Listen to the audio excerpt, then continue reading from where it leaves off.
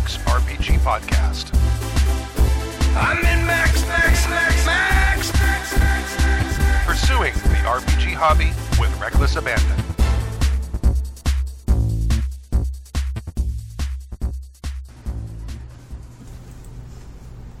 Hello. Hello.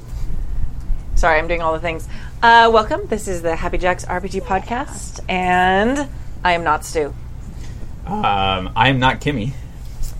I am not Gina. You're a liar. I'm Jim, and I'm the only honest one. Yeah. Because I is Gina. Jim, you got to be louder. I do? Yep. I will speak more forcefully. Good. Excellent. All right. There you go.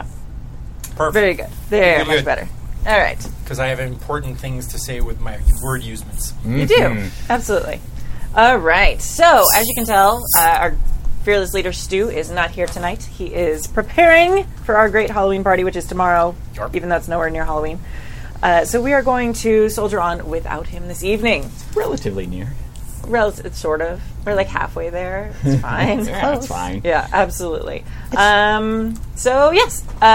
First off, if you want to find us on social media, you can find us at Happy Jack's RPG, all one word, at just about everything. We're on Twitter, we're on Instagram, we're on the Facebooks. We have a Facebook fan page, and we also have a Facebook community if you want to search for that and join that. It's pretty cool. And we also have a forum. If you go to happyjacks.org, you can find the forum there. You can also find our Discord there. So it's under the community tab. So meet with the other crazy people who like us for some reason. And also us. We also talk there too, so it's pretty cool. Right. Yeah. So let's get started on email in the first. Who wants to be first? Not it. It's in front of you, so why don't you say? I'll be first. Yay! Breaking with... do you want that one? No. I Okay. think this one. Anticipating... Wait, is this first? Yeah. Cool. Let's make sure. Anticipating player solutions from Steve in SoCal. Venerable lords and ladies of douchitude, I once again beseech thy wisdom. When laying out challenges for your players to overcome, how much pre-planning do you do on potential solutions? This isn't really a matter of railroading, as I am presupposing that you aren't forcing your players down any particular path, but more a question of how much prep you do. I freely admit that I tend to over-prep and will generally try to loosely brainstorm a handful of potential solutions. I do this in part so that I have some pre-canned responses to the situation prepped, and in part to help nudge the party in certain directions if they are stuck in analysis paralysis mode. For example, if the PCs need to get past some guards, I want to have a combat encounter ready in the event that they choose to bowl past the guards, and some notion of how guards might react to negotiation, bribery, and of course the inevitable arson attempts. Says at Arson Crafts. So it's Bernie hobos instead of Yeah. Murder hobos. Yeah. Other approaches seem to be more on the laissez-faire side of things. Is just to present a situation problem and taking the they have to figure it out approach. An example from a recent session for this was the party was tasked with finding a dragon lair hidden in blizzard-ensconced mountains, but the GM had no clue how the party was going to approach it. Where do you fall on this spectrum? And do you have any helpful advice? Steve in SoCal, the Grimace on the forums. P.S. There are too damn many Steves around these days. We need to have a Highlander-style battle to the death. There can be only one. P.P.S. Please feel free to sing I was about to do that. of the universe now, and then take a drink. I'll leave this here in case you guys need it. Here we are, Yeah. born to be kings. We're princes of the universe. Okay, we have to stop now. I have to say. Yeah. I don't know about you guys. I don't. As a general rule, I'd like to see if I presuppose what people are going to do, then even if I don't intend to, I find that I start just moving towards that being the solution. Trying to give them clues or whatever to try and move them towards it. And I really love seeing what my players come up with. Mm-hmm. The only caveat to that is, they come up with something, you decide how it's going to go. Right. So the caveat to that has to be you need to be fans of your player characters. Yeah. You got to be fans of them. So you're not just putting in roadblock to roadblock because it's not how you would do it.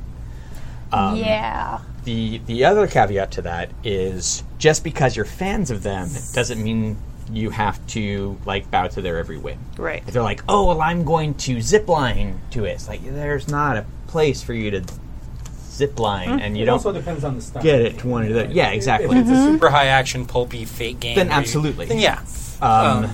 But you don't feel like you have to allow and have everything succeed. Right. Sometimes there's does this work? No. Did this work? No. Until the thing that does work happens. Yeah. But I as a general rule do not plan out what my players are going to come up with. I find it actually counterproductive to do so, personally. And, my method is always to basically pin down motivations. So I know what these guards' jobs are. I know how dedicated they are to making sure that it happens. And so I just sort of create in my brain a general disposition of what these guys are going to react to, whatever input that they have, and then I just bounce that reaction back to the players and let things go fluidly. And we were talking about sandboxes a few weeks ago, and that's sort of the key to making sort of like this a real living world, in the fact that you're not really thinking of the world as a narrative, but you're thinking of the world as an actual living, breathing, reactive force with people that have their own ideas and motivations coming into conflict or not with the player characters. So as long as I got some decent stats out for the guards, if things go down, I'm cool. Yeah. I think a typical response for me is I think it kind of depends. Because I've run encounters before, so where there is a kind of, there is a scripted answer to the problem. I think determining, even in that regard, kind of determining how they get there and what they get when they get there is still kind of flexible, even though you're playing where somebody could play somewhere else on their next table day or that sort of thing. So I can see that if you're more comfortable, well, let's go to example 2, which is more traditional games. I think you do have to be somewhat prepared depending on how much you know the system. So if you know L5R really well, you are comfortable bouncing up, oh my god, they went to the bar, they didn't even go to do this forest crawl I was going to have them do or whatever. So you're a lot more comfortable responding to whatever the players bump up against, either whether it's people or environment or that sort of thing, where somebody who's just learning a system might need to sit down and do what Steve is talking about, which is kind of pre-prepare some possible responses, and then just kind of, it sounds like he does this too, but be prepared to go where he needs to go based on the awesomeness of his players. I find that game prep has a lot to do with confidence. Yes. So Good point. if you feel a little bit shaky in your confidence about either where the story's going or the system, or if one of the players is basically sort of shaking your confidence in the game because they seem to be sort of manipulating the game in a direction that you weren't prepared for, that lack of confidence can really be buttressed by a certain level of preparedness on the front end. It depends on your table and it depends on the situation that you're playing in. So if you're really, really comfortable with what's going on, you can just walk up to the table and on the fly do whatever the heck's going on. Yep. If you don't have that sort of like comfort or trust with your players established front line, then for nothing other than giving you that little bit of extra confidence to make sure that you feel that you're walking into a situation where you can actually react to things and control things, go for it. Do as much prep as you want, because if you don't feel good going into the game and being able to tell the story that you want to tell or facilitate the story that your players want to tell, because those are two different things. There are two different goals that can align, but they can be divergent. If you're not confident going into that, then do a lot of prep. Cover your bases. If anything, it'll just make you feel better about it going in, and you're going to have a better experience. Yeah. I'm going to disagree a little bit about it being based on confidence, because I'm a pretty confident GM. But to me, it entirely depends on what system I'm running. Right. So Yeah. for if I'm running PBTA, sure, I'll sit down with nothing prepped and I can Yeah. make that happen. But if I'm running Wild Talents, which actually I've run more than PBTA, there's a lot of mathematics in that game. Right. So Yeah. if they are going to go, Tabby's excited about that. I love math. Yeah. Well, and I love that system. It's really great, but Yeah. it's very easy to get, with player characters like overpowering, any baddies you put in front of them. So you do have to be more careful Yeah. in systems like that are more math dependent.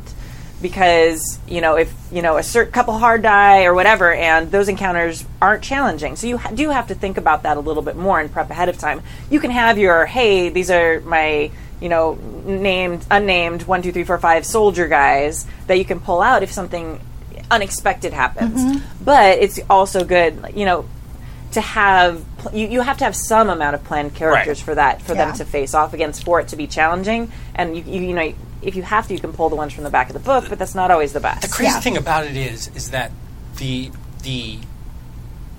more complex and crunchy the system, I think the more prep that you're that was actually my third- responsible my third to, point. to go up to. That was Yeah. exactly it. Yeah. Yeah, and so the answer really is, Gina, you're 100%. It depends. Yeah. Yeah. So it depends on what you're going into, and if you need to know a lot of variable numbers and a lot of things about an NPC to Yeah. make it actually convincing, and make the characters completely immersed in what's going on without you having to constantly check things. Yeah, you need to do some prep work. Okay, boy, am I going to disagree with you guys now. Oh. Traveler is a crunchy game, right? Yes. I ran it for the first time I ran Mongoose Traveler.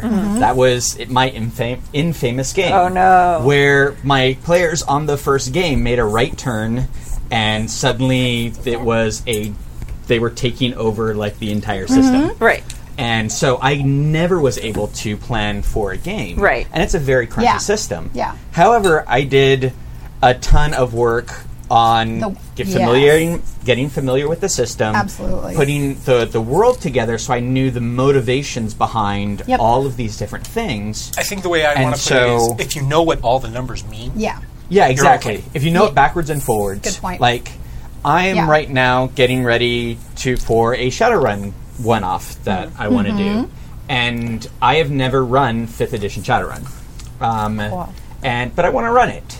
So right now I'm getting really familiar with the system. I'm reading it over and over. I'm running simulations.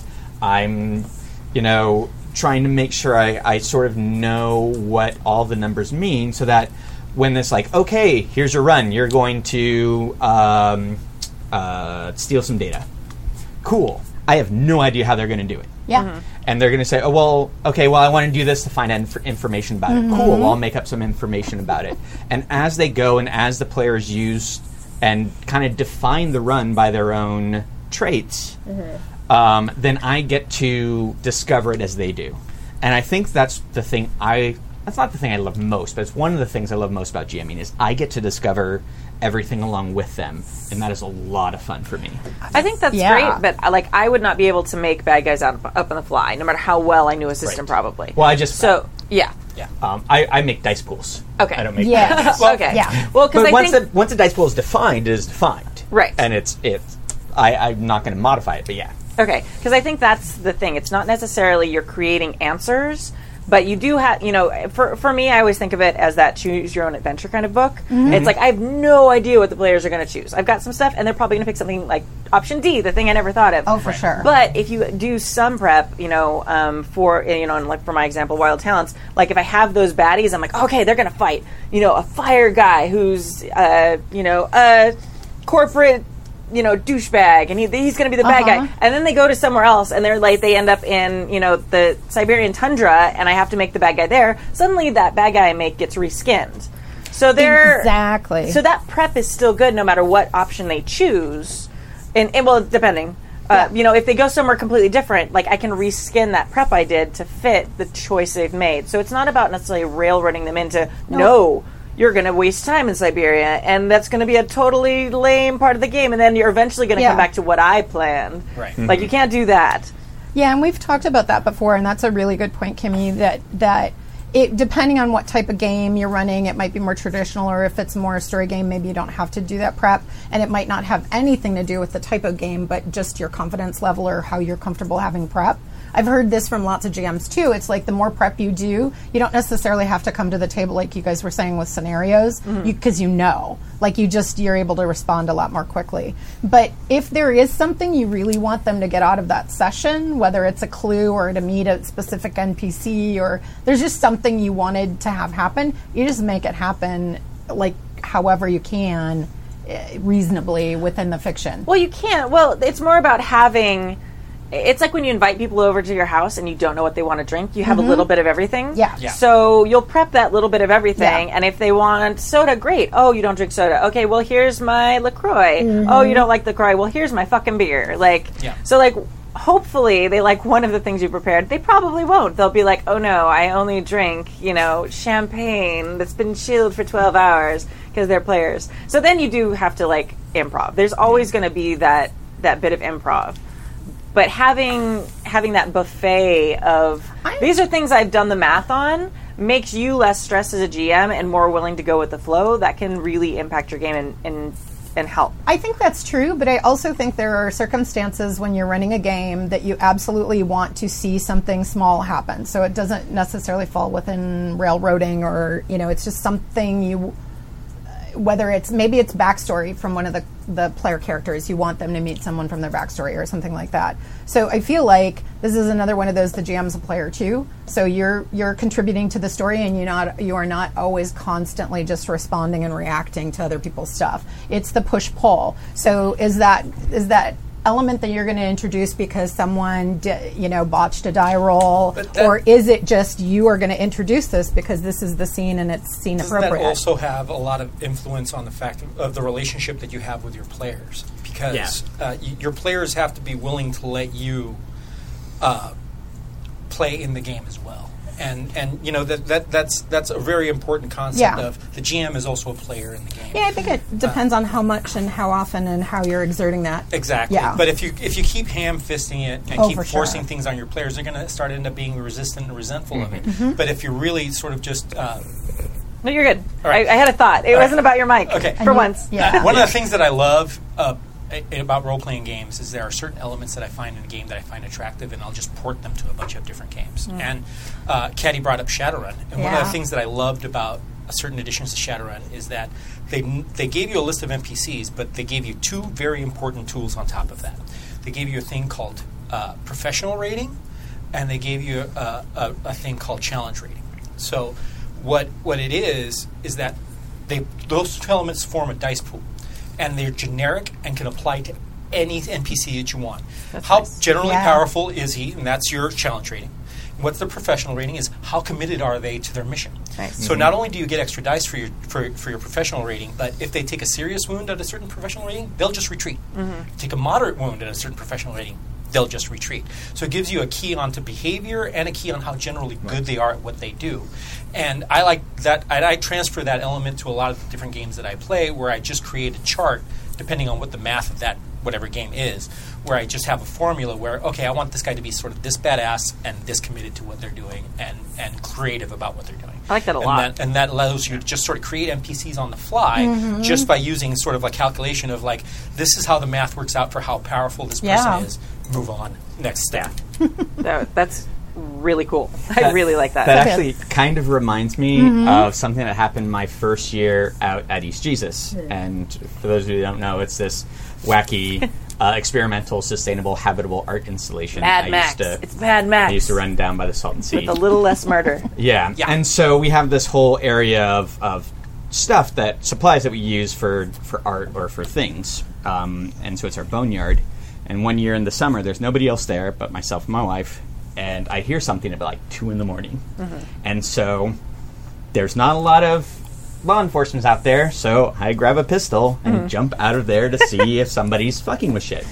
And then I realize, oh my god, I'm a naked guy with a gun in the desert. I was just going to say, holy shit. Pants on. What has my life come to? But I forgot I had my strap on. You know what's funny? It's you were probably the only person who'd be surprised at that. yeah, probably. It's that's just I would not want to Tuesday. get hit by a shell when I have naked bits.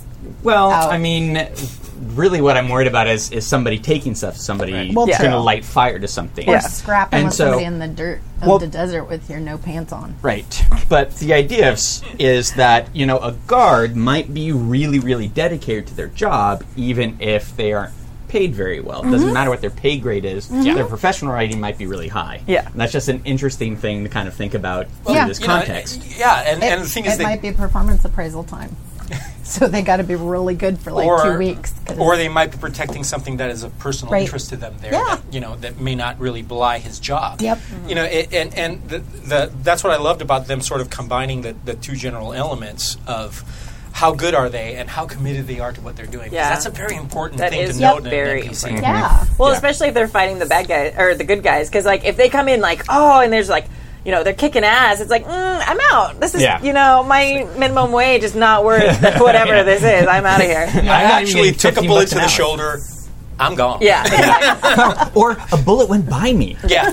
I'm gone. I'm out of here. That is a Yeah. scary sound. Yeah, Yeah. I like that. I'm gonna have to look more into that Yeah. because I think that would like help my repertoire of GMing, like my toolbox of because I think that would work with just about every system. That's exactly what it is. It's a Yeah. toolbox, and you build that toolbox for yourself after you Exactly. start experiencing more and more systems. Because when I run D&D, sometimes I bring some PBTA elements into it, Absolutely. as well. It's sort of like a trade-off. Whatever things Yes. I like, I Yep. just use. Yeah, and every system. And Yep. I'm finding myself doing that a lot more too. Like I've brought so many elements from different PBTA and even some from like D&D into like Wild Talents, etc. And like it's amazing. Which is why it's always good to play more different games. Yes. Like if you're only playing D&D, More that's and more awesome. differenter. And just anything you do, diversity is an Yeah. awesome thing. Yeah. Yeah. Period. Whether it's systems, people, whatever it is, diversity Yeah. is Yep. awesome. Yes, absolutely. You said one thing that was interesting a second ago, Jim, too. You were like, you were talking about your players. I don't remember what you were saying specifically, but you were talking about your players, getting bored. Or think about a GM who constantly gave them the answers. Yeah. Well, the other flip side of that too, which is almost worse for me as a GM, at least in my opinion, is them becoming complacent and expecting you to give them the answers all the time. Yes. Yeah. That makes your work so much harder. Oh my gosh, That's- as a GM. That's why I have this incredible cheat. Like I cheat all the time when I GM. Yeah. And that is having amazing players. Yeah. That you've played with for years and years and years. Yep. And that is a cheat. It's a fucking cheat because when you have players who create motivations for their characters and then follow them independently of what you're doing, And then follow them. then you just go, oh, well, I'll follow Yeah. that too. Yeah. But everything's just a motivation chain, and you're just tugging at the motivations. And if you're Oh my lucky God, enough to yeah. have a fantastic group of players, man, like I keep saying, role RPGs are a freaking awesome hobby, but when it's bad, it's so bad. But when it's good, it's so orgasmically good. Right? No, it's so true. It's absolutely true, and there's very little middle ground or blah. It's either like this, or it's like going, I can't wait to play again. Can I play again right Right? now? Can we Yeah. just go on till 2 a.m. because I want to keep on going? I don't know what you're talking about. Yeah. And for Okay. For those of you who are also players, because I think all GMs are Yeah. typically also play. There are some people who only GM. Think about that too. Get your character's motivations when Yeah. you're making it. Try and follow those motivations. Try and be proactive. The more proactive the players are, the easier it is for me as a GM, the more fun we all have because you Yeah. are 100% having an impact on the story. Yeah. Because I am following your motivations. Give your and GM I plot am- hooks. Yeah. Build Yeah. the backstory. Yes. Find out what your character wants Yeah. and how he wants to do it. And communicate that with everybody else because it's only going to end up with a superior storytelling Right. experience. Well, I think too, and I think part of it's because I'm a teacher and I work with 36 little people every day. They like if you not everyone has that dream. Like we are super lucky, and we embrace that we have an amazing pool of players that we play with. Not everyone is that lucky. You can improve your player base as the GM. It's not going to happen overnight. You're not going to be able to be like, here's my open world, do your thing, because they'll be like, what is the right answer? I don't know. But you can start slowly giving them more options or being a little bit more open world with certain things. And I'm actually talking one of my friends who's GMing a game for the first time through this right now, and I'm explaining to him like modular game design and things like that, so things can be flipped around really easily, and how Post-it notes are the best thing ever invented in the universe, because it's easy to take your notes and be like flip, flipping. I'm flipping them, by the way. If people are listening to the podcast, That is the flop is the sound of a flip. Yes. The I know it's- patented kitty flip. yes, that's mine. So start having those smaller choices. Okay, you get to the town. Where do you go? Don't be like, do you go to the tavern? Like, give them, slowly open the world for them, slowly give them more branches on their choice trees, and then eventually, hopefully you'll get there. And a quick tip on how to really make that go very simply for your character is if they do something that is generated by the dice that's particularly awesome. Yeah. Instead of telling the dice, oh, I rolled 20 and it was awesome, go, well, tell me what that looked like. Yep. Explain to me what happened in that particular situation to make that happen so badassedly. Yep. And then you're giving the player a little bit of agency. And then when they tell the story about what happened, it no longer turns into a story, well, I rolled this natural 20 and it was awesome and I killed the monster at the end. No, it says, well, dude, what I did was I got in there and I cleverly decided to slip under the creature just because I knew it was going to be distracted by this thing. And then you tell the narrative story about what happens. And then they start getting that thirst for being able to tell those kind of stories Make and them being thirsty. able to for being part of an actual storytelling instead of being just riding the wave of what the dice tell you is going on. No, you say what's going on. The dice just guide you in the right direction. And when people start getting really comfortable with sort of detailing out what a scene looks like, they're going to start doing it on their own. And then they're going to start telling the story for you. And then you're going to be lucky like Jib and just stand back and watch as everybody just work stuff out. You're like, I'm a brilliant GM. He is a brilliant GM. All right. I also want to. I've said this before, and Repeat I'm going yourself, to say it Happy. again. Okay, this is awesome. You can play online with other Happy Jacks listeners. Yes. If you don't have, if your group in your town only wants to play D&D, I mean, there are feckin' thousands of you guys, and we have all of the social medias for which you guys to find yourselves Yes. and put a game together. Do a one-shot of something you've never done. Yeah. Or, a one-shot happens that you've never done. Like, get together and play these games with each other online. Yes. Because, kind of probably have at least an interest in the kind of shit we're saying here. Yep. And there's, what could go wrong? Yeah. happyjacks.org/forum or happyjacks.org/discord will get Yeah. you. And both of those places have, both the forum and the Discord have places for you to find online games and in-person games, but you're more likely to find some people on online games. Oh, for sure. So. Yeah, Tomes is like, there are so many good God. people online with Yeah. online Yeah. games, and I So was good. really nervous about it, Yeah. but Tomes is a tome of good games. Yes. Yeah, no, well, no. they've also started. Best was Cat Dave's description of it as we're just sitting here in the Adventurers Club in upholstered seating, talking about great adventures, and he just Right? comes in and goes, "Dude, I've just been to the Congo and I brought Yeah. back this." right? Exactly. Exactly. Yeah. But they also have play-by-post games. The Discord has a bunch of yeah. different games that are going constantly. Mm-hmm. It's very cool. I think there's Yeah. a Mutant Year Zero game going on. Yeah, and they had a Demigods. I think that one might have ended, cool. but yeah, there's a bunch of cool stuff. So I Super, really check it want to out. run a Demigods game so bad. It's so good. It's so good. It's so fun. All right. Yes. shall DemigodsPBTA.com pass if the you want to pizza. go. I All right, should not next read person. that one. You Seriously, should buy read that this thing. one. All right, I'll read this one here. I've got this one. You got this. So, all right. Oh, cool. The mailbag. at We're it moving here. on. Next, Yay.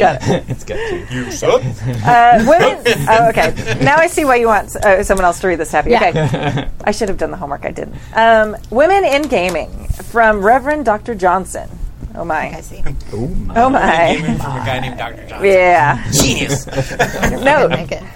This email is primarily about the big. inclusion of women in gaming, There you go. especially in face-to-face and convention games. It might be best to include it when the podcast episode is hosted by more women than men. Ideally, Stu should be the only man.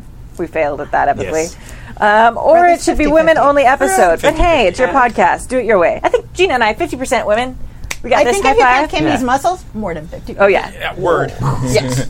I'm pretty sure. Yeah. I know. 'cause- Countdown to BlizzCon. Yeah. All right. Seriously, I'm watching her online. The last game she played, I'm going, man, dude, those shoulders look killer. It's pretty good. Kimmy's cut. I have 4 whole abs. I'm very excited. Yeah, 4 abs. Yeah. Only Rockin'. 7 to go.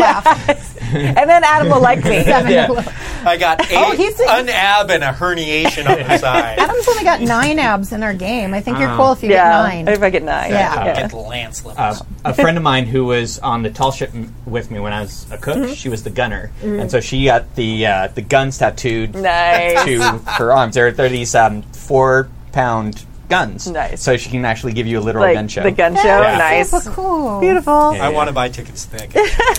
And they were the literal guns that she fired on Yeah. the. What is it On about the strong catch. women that I like so much? They're They're just so attractive to me. All right, so it specifically Maybe that's not the says... best thing to talk about at this moment. Yeah, maybe. Sorry, I'm a little drunk. That's all right. Oh yeah, give me some more of that. I'll save you. There you Do go. like more men, I can women kick- than men. We're yeah, good. I can kick your ass, Jim. It's fine. Yeah, go ahead. All right, do it your way. If I step out of bounds. Yes. Okay, I see Tappy as being able to really do this, though. All right. Say this next line in your best Barry White voice. This one's for the ladies. Yeah. I right, totally that's my pictured best. his That's fine. line. yeah. Oh, see? This You can one's get there. for the ladies. There we go. Thank you, Tappy. Yeah. The last email I wrote your show took Stu to task for his skepticism regarding the use of crowdfunding by professional game publishers. This time, I came not to blame Stu, but to praise him and the rest of the Happy Jacks crew as well.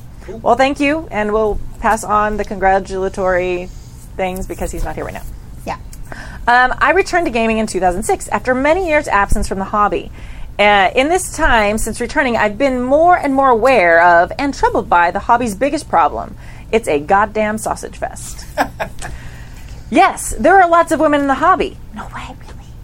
There are game designers, GMs, players, and a variety of other roles, but it still seems to be overwhelmingly populated by dudes, many of them who don't seem to know how to act right when confronted with the presence of women at the gaming table, either as players or GMs. Don't even get me started on the assholes who treat the discussion of diversity and inclusion in gaming as yet another example of SJWs ruining the hobby.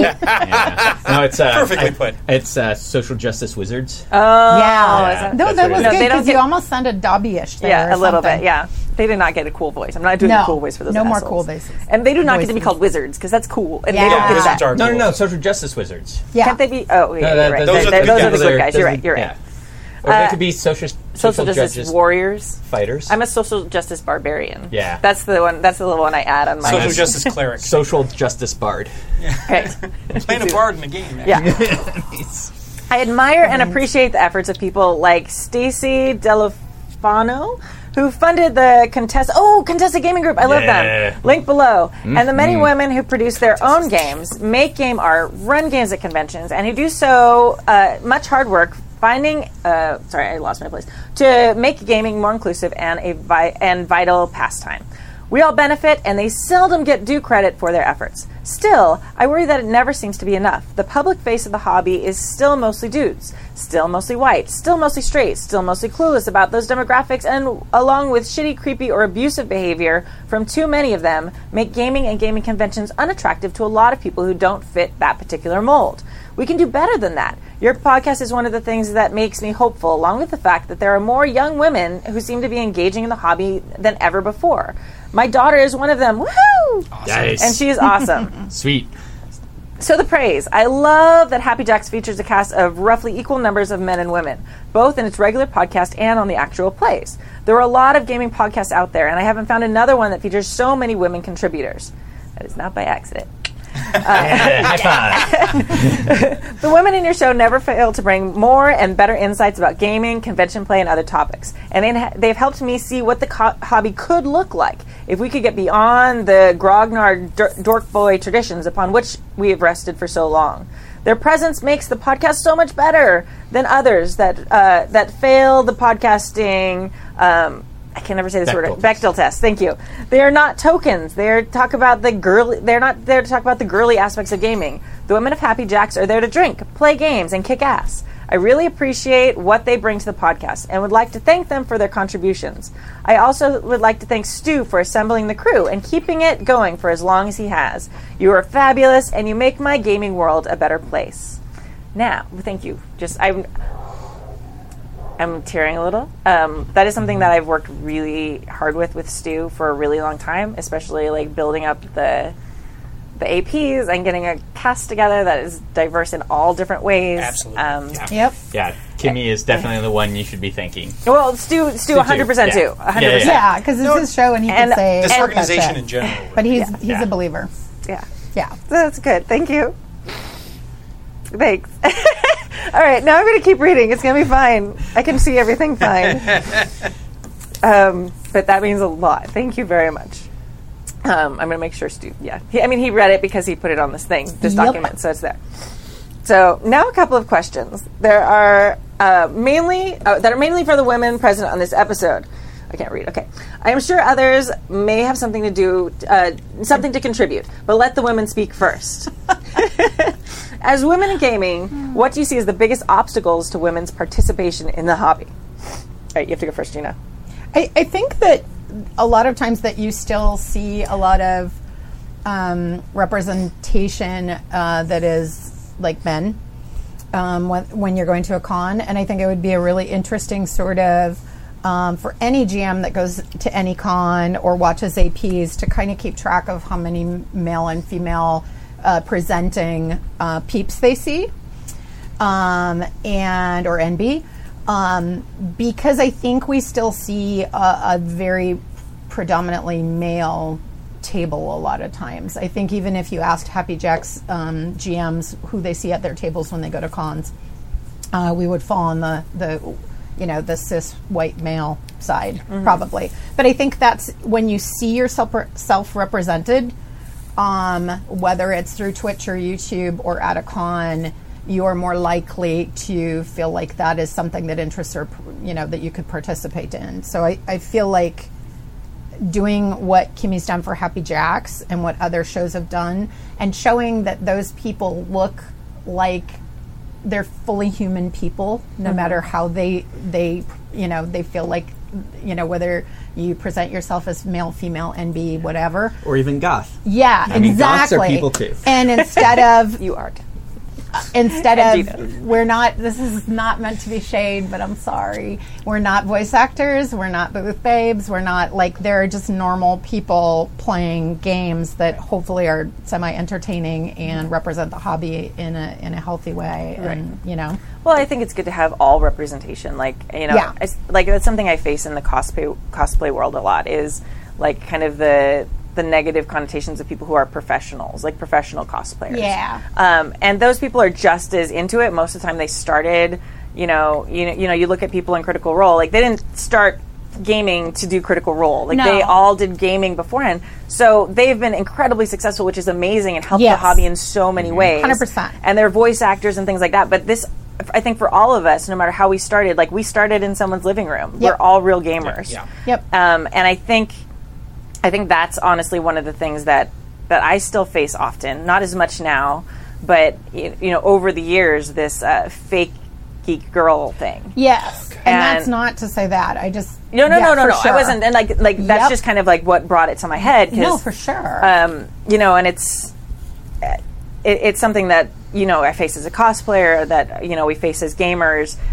You're obviously just doing that because a guy got you into that. It's Right. actually, Or you're looking for attention. Right. yeah, you're gaming so you can attract a husband. I'm I got one. He doesn't like gaming, so I'm here. He's up in the Yeah. hotel room writing. So it's it's the opposite. I think the stereotype and the kind of expectation that women are only into these type of hobbies to please men is a big problem. Well, the male-centric kind of- thing all the way around. Exactly. It's kind of no different than the obstacles women face in real life. That Absolutely. if you're a sporty, presenting female person, somebody might assume you're only into that because your partner is, or Yeah. something Or like you're that. vain. You That wanna you're look not- good all the time. That's the only Yeah, reason. that you're not into sports, you're not into football, or you're not into basketball because you could, it's the whole gender role bullshit. Yeah. So I think those are the obstacles. It doesn't mean we can't overcome them and aren't overcoming them. Yeah. All the time. Yeah, people assuming that we're inauthentic Yeah. simply because of who we are is difficult. And the fact that when we sit down at the table, we have to prove ourselves. Like, I've had people come and sit down at my table. I've talked about this a lot of times, when I'm GMing at cons, and they don't know who I am. They don't know who Happy Jacks is. They just signed up for a game, and they sit down, and they're like, oh, okay. Right. And you can just see their face. Yeah, they're like, oh, your tits are going to get in the way of playing the game. Yeah, there's just like this awkwardness. I get excited when the GM's female. Right. It's I get really happy and excited when the GM's female. And, coming from a complete cis male, and I'm going to go this to all the other guys that are listening to this. I'm going to tell you a secret about how to get along with women and how to be just a good person in general. They're people like everybody else. What? If you just treat them like people, everything will be cool. And really, that's just the whole secret to life in general. If you just treat everyone like people or like you would like to be treated, then everything's going to be cool. There's a rule like that. There is a rule like that. It's golden. I forget. But no, seriously, man, there's no reason to be intimidated by women. There's no reason to be afraid of women. They're just people. And don't be. All right, I'm a little intimidated by you, Kenny. And the flip side of this is don't do the rescuing princess thing. Like, don't feel like you have to. I know it comes from a place of kindness sometimes, but don't feel like you have to explain or that you have to save the character that the female's playing because all of a sudden she's fucked or something like that. And don't get me wrong, man. I fall into these tropes myself every once in a while, and I have to catch myself. And I look towards the women in my life to really sort of point it out. Because sometimes I will sort of mansplain things. And, it's a struggle for me. And I'm probably thinking that it's a struggle for a lot of guys to sort of just be normal towards women. But seriously, man, you're going to have so much more success in life in general if you just treat everybody, regardless of gender, race, whatever, just like people. You're just going to get further in life and enjoy life more. Period. Yeah, not to get super PSA-y, except I totally am. But that's just I think that's the secret overall, because is just to try to recognize when you're applying gender roles to anything, and that goes for women to men to men, whatever. Because when's the last time somebody legitimately was like, Jim, are you okay? Do you need, because it's like, no, he's fine, And it's like, I think we just have to treat each other not only at the table or at a con, but in life as just more fully human. Like, we're human. Yeah. You And I think that's sort of the direction, hopefully, that society is going. But really, dude, if it's a female GM, female player, just treat them as a player. Just treat them as a player. Just treat them as somebody that's telling a story with you, that's there to have fun with you in the same way that you're having fun. There's no difference in the way that they're generally going to enjoy a game versus the way you're going to enjoy a game. Yeah. Maybe in play style, maybe a difference, but there's not going to be a gender difference.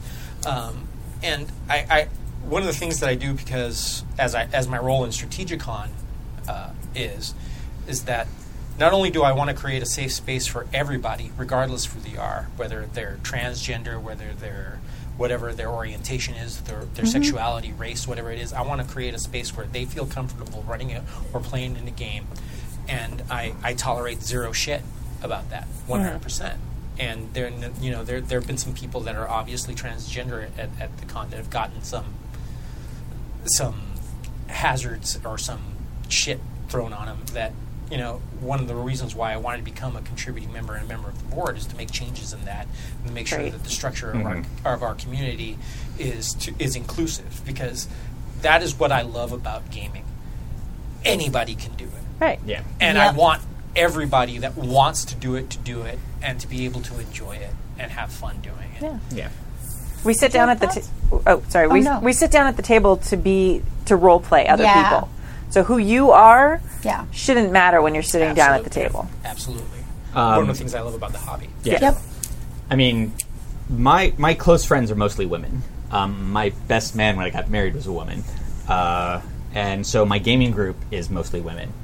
And I love my gaming group. They're fucking rad. Yeah.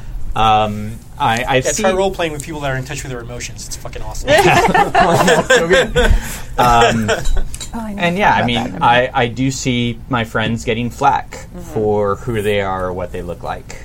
I like very, very, very close friends who are cosplayers or costumers, and some of them decided to do an actual play dressed in their costumes as their characters, because they do pictures of themselves as elves and fairies and stuff like that. Yeah. And it was great. It was awesome. I had a great time. The game was rad, but still, people decided to give them flack because they happen to be like pretty model girls. Yeah. It's like there's nothing fake about these No, people. and that's shitty too. You know? Yeah. And the it's same kind of- fucking dumb. And so yeah, it's it's weird to me. And again, I know I'm in a bubble here in Los Angeles with my specific group of friends who are all like really, really nerdy and weird. That it's like I when someone talks about gaming as a sausage fest, I'm like, that is contrary to my experience. But I Your understand experience is Yes. my unique. experience is unique. Yes. Yes. And I want everybody to have my experience, or better. I mean, you can get way, way better. But we were talking about having these great proactive players who are mostly women or who are people of color, and it's awesome playing with these people. It's awesome the diversity, like Jim was saying before, of where you come from. Like when you come to the table, you don't only bring your character; you bring who you are. Yeah. And who you are helps interpret that character. And I find it very interesting to see how different people interpretate the exact same character sheet. Yeah. Which is one of the reasons I isn't love that comm games. fascinating? It's really fascinating, and so it's great to have more and different people to play with.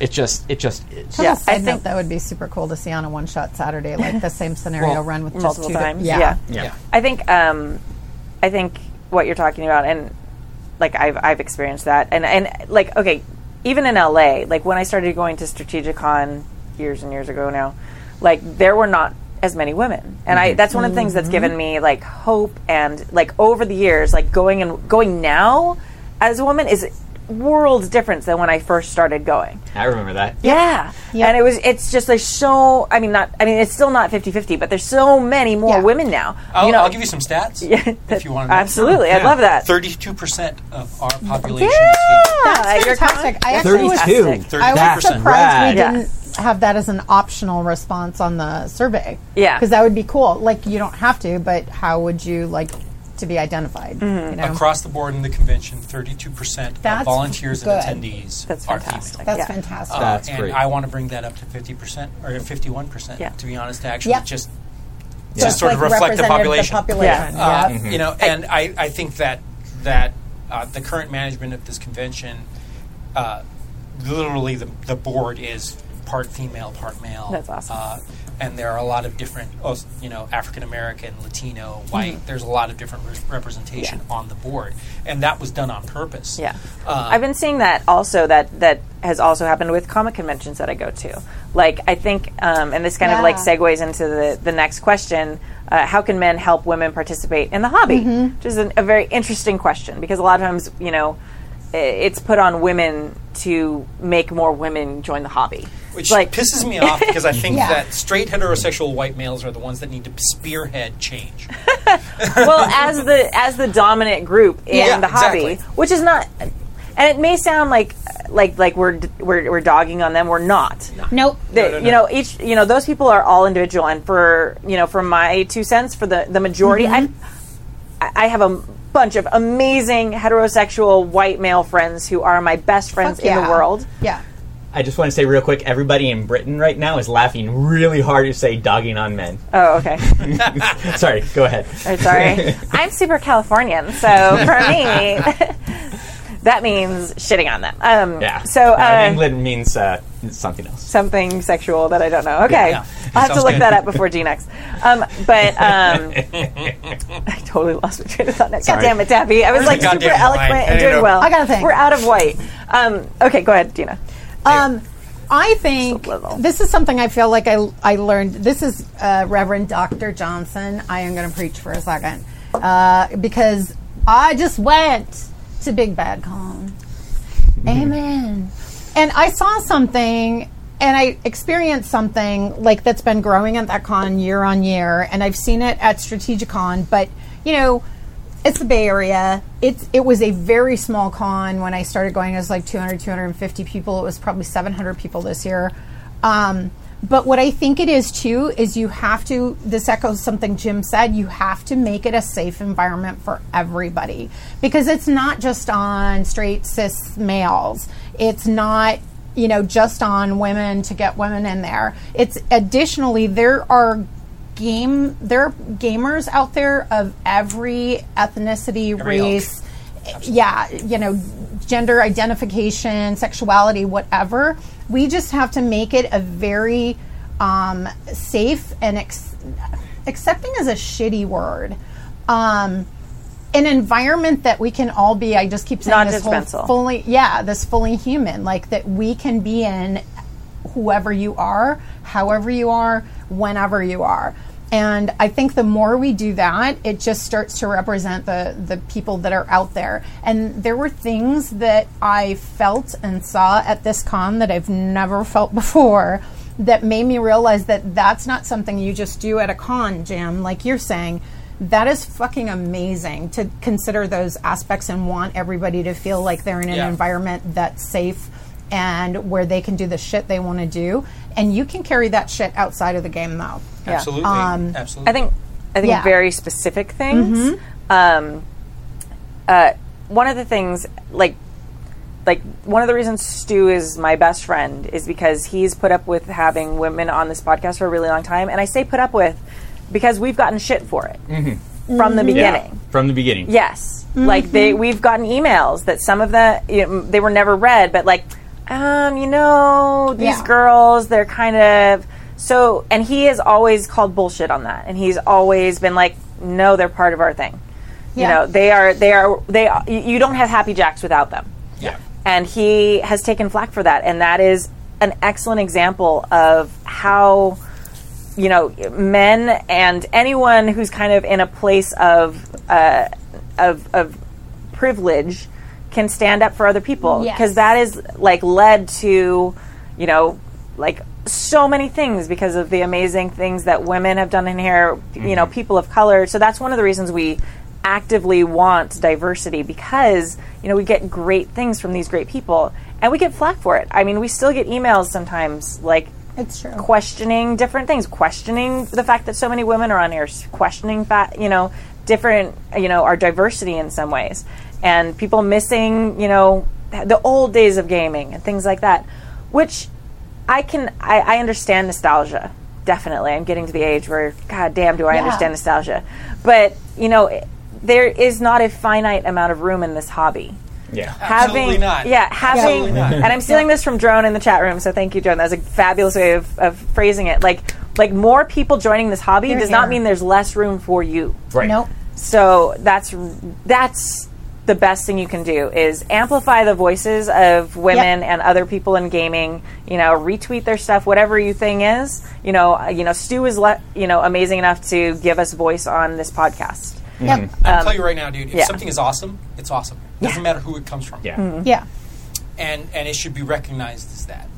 And that I'm going to tell you right now unequivocally that my life is better for the addition of women in my role-playing hobby than it would be otherwise.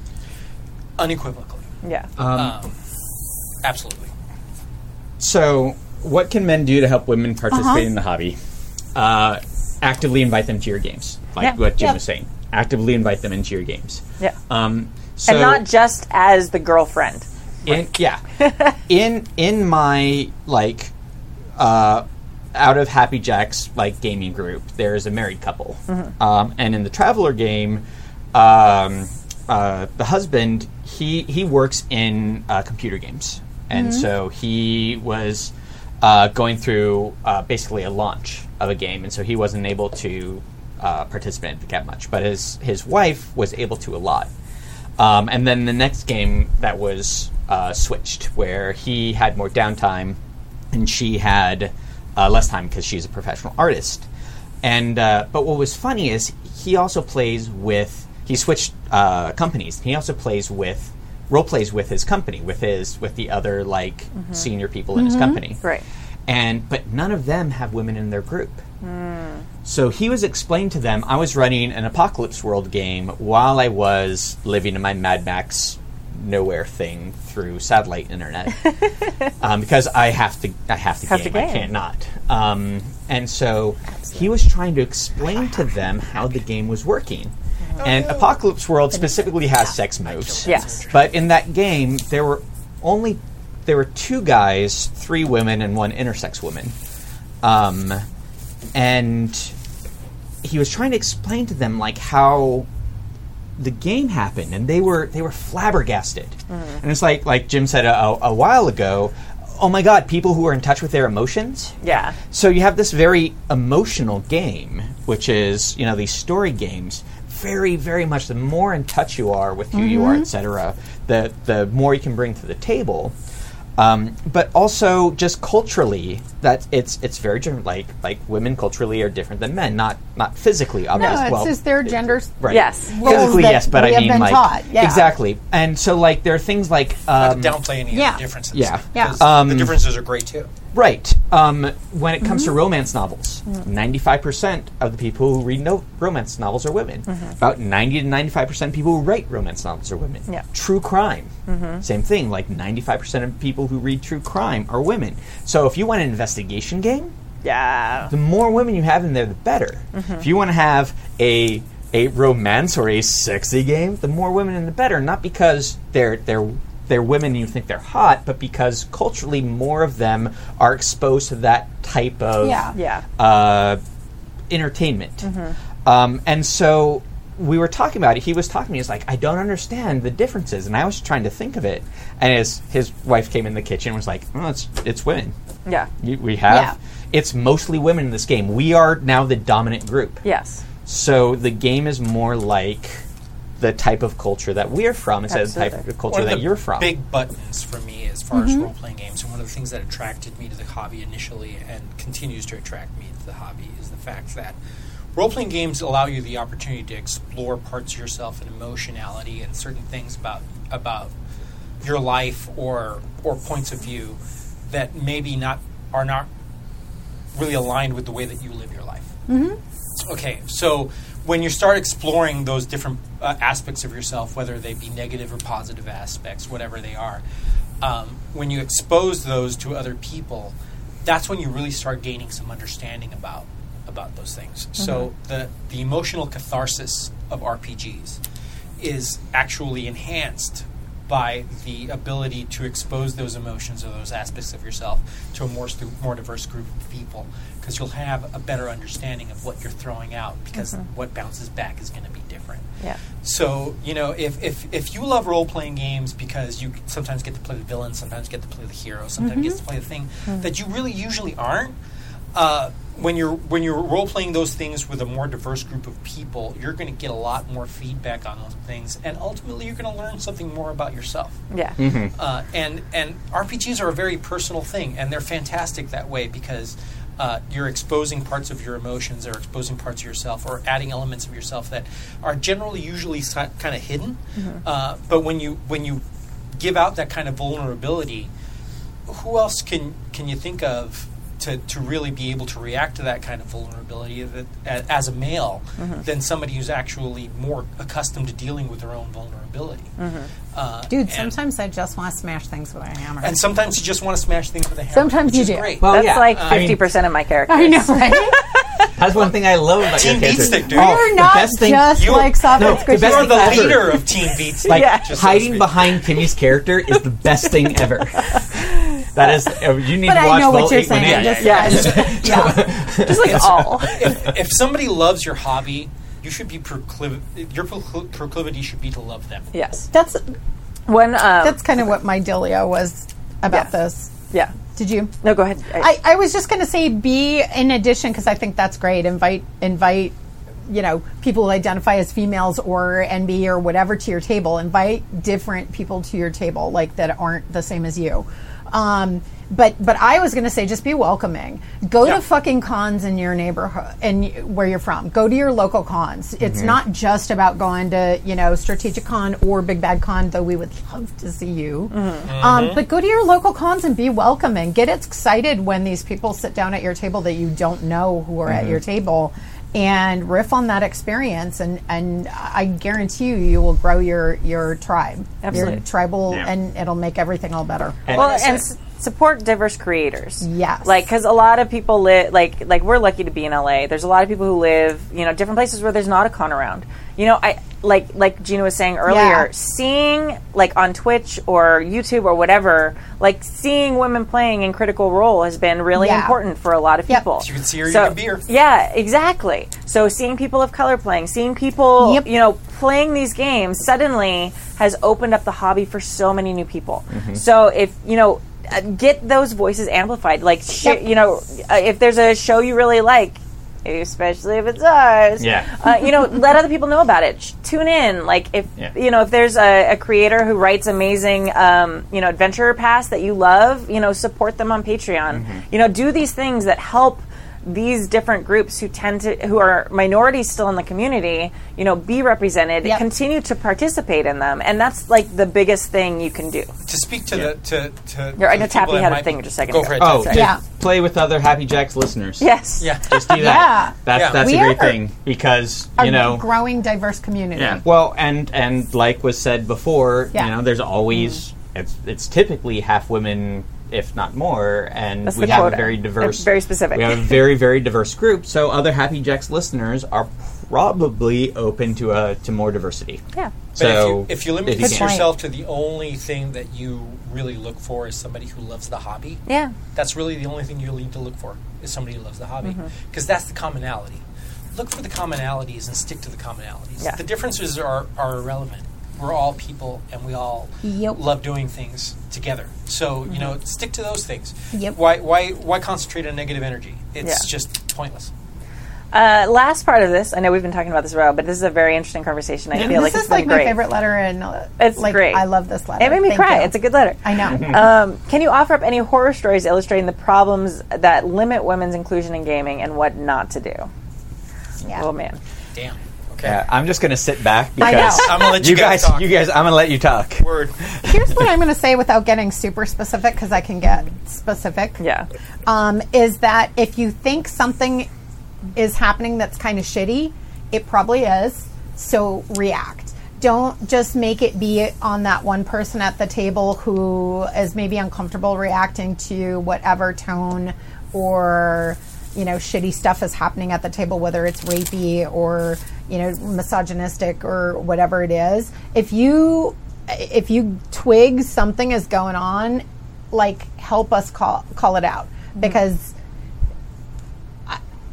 sadly, because of gender roles, I think a lot of times we approach those situations where we try not to make too many waves, and we try to blend in, and so we're not going to sit there and necessarily call it out. But I think that makes it a better environment for everybody, and not just women too. Yeah. I mean, that's 100%. I mean, I've got horror stories. I've been talked down to at cons. I've been told to go away at cons. I've had people walk away from and ignore me at cons. I've been groped at cons. I've had awful things happen. I don't really want to go into specifics on a podcast. Yeah. But all the awful and the thing is my stories are mild compared to some of the ones that my friends have gone through. Someone reaching over and grabbing my ass while I'm walking by is mild, which is awful. But on the spectrum, of what my friends have experienced at different conventions. I've seen it happen. Yeah, and yeah, and I saw a guy grab a girl's ass in the vendor room. Yeah. And I grabbed him by the ear and escorted him out and took his badge. Very nice. Very 1920s of you, and I love that. Yeah. Well, that's not even 1920s. As someone who runs the convention, like having, I mean, that's one of the big things that I've seen change Comic-Cons recently, is they've started these big banners posting what, cosplay is not consent. Yeah. Like, because I'm dressed as, as Wonder Woman in what's basically a one-piece bathing suit type coverage, like, that doesn't mean that I'm here for you to touch. Like, I am not part of the convention. Like, I'm a fan showing my fandom in another way. So, I mean, there's awful things. Don't do those things. Like, and like Gina was saying, like, it's hard as the minority group for us sometimes to speak out, because it's already intimidating to even. I'm not a person who's intimidated easily. This is true. This is true, and I've worked my whole life to overcome that. Yeah. So, but still, coming and sitting down at a convention game with people I don't know can be frightening and intimidating. And part of it is making, as sucky gender roles have told us, making other people comfortable. So not protesting, not because you're not strong enough to protest or because you are not confident enough, but not wanting to make other people at the table uncomfortable. Right. And so that you kind of suck it up. Right. Well, and it's also like, I'm already not wanted here. If I make a problem, I'm going to be validating all their fears about women in gaming. Exactly. Because suddenly, as the minority person at the table, and by minority, I mean like the minority of the population, not a person of color. But like, you feel in many ways like you are representing your group, which is women, in that hobby. And it's even, more difficult for people of color and things like that who have, like, you are even a smaller portion. You feel like you're represented, so you want to do the best job you can. You don't want to cause a problem, because then, then I'm showing them that they're right by not wanting women at their table because I'm being a problem. You know what? I'm going to ask you guys a question. Okay. And I'm going, what could we do as convention runners to improve the situation for women at the convention? Yeah. Well, that is a fantastic question. Yeah. And we're going to get there in just a second, but I do want to finish this particular piece real quick. But like, it's I don't want to say scary, because I have rarely been in fear of my actual physical safety. I will not say it's never happened at a gaming convention. Or a comic convention. Yep. But it's not always about that. There are other kinds of fear that you're going to let yourself down, fear that you're going to let the table down, fear that you're going to misrepresent your group. That can all be problems. And so having an ally at the table, having someone who's there who will also step up. Like, don't leave it on that person who's already outnumbered at the table to stand up for themselves, even though, yes, I'm in favor of women speaking up and defending themselves. Do it. But also, like, hey, that's sort of a sleazy, like, I'm uncomfortable with this. Like, if you say, hey, I'm uncomfortable with this before the woman has to, or, the person of color or any other group, like, that's a big deal. And it, like, don't take, well, that's what my character would do as, like, a bullshit excuse for excusing bullshit behavior. Like, I don't give a shit. Like, I don't want to play with your character if that's what your character would do. Why the fuck are you being that character? Like, don't be that. So, I don't know. That was sort of my little rant. I was going to say one last thing, but I want to let you, did you have something? Well, yeah, please. I wanted to echo that with, like, if you're a guy at the table, you don't even, like, along with making sure that people don't fuck with other women at the table, to also just allow space to be for them to exist. Yeah. Like, be quiet when you could say something, because you're the one who isn't going to interrupt them. Or, and that's a good dovetail to what I was going to say, this is probably the most common thing, because all those other things happen. All those other kind of things that are creepier and, like, that we don't necessarily want to discuss right now. But the thing, you can feel, you can absolutely, but I don't. This would be the thing that I cry about. I'm just not comfortable, like, talking about my because all that shit happens, and it doesn't matter what you look like. It doesn't matter what it's a position of power and privilege and a position of not. But what I was going to say, what seems to happen to me most often that people don't recognize is, Stu and I have talked about this a ton, and I've talked about it with my friends who present mail, is girl voice. Where you'll say a thing and no one hears it, and one of the dudes at the table says it, and everybody goes, "Oh my god, that's the best idea!" And I've seen that. That's fucking happened on camera, people. Like, I'm looking at the camera. That happens all the time, and it's not like Kimmy and I are not like quiet, cautious, quiet, timid speakers. And it will totally, that's been my whole life, where you say a funny thing and someone repeats it and they're the one that said it. Yeah. Right. But you say an idea in a game and everyone's like, doesn't hear it until the dude at the table says it. And then you're like, I totally just said that 60 seconds ago. Yeah. great So that's a cool WTF thing. moment. That's Yeah. a cool thing. Like, Yeah. I don't know what that is. I have no idea what it is. It probably is some It's a sociological. thing in real life too. or- Like yeah. that's happened with me at so many staff meetings. Like Yeah. at my school. No, me too. Yeah. Yeah, well, work all the time.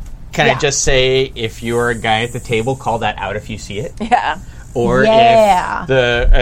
if a woman at the table says something and nobody responds to it, you can repeat it and give them credit. Yes. Yeah.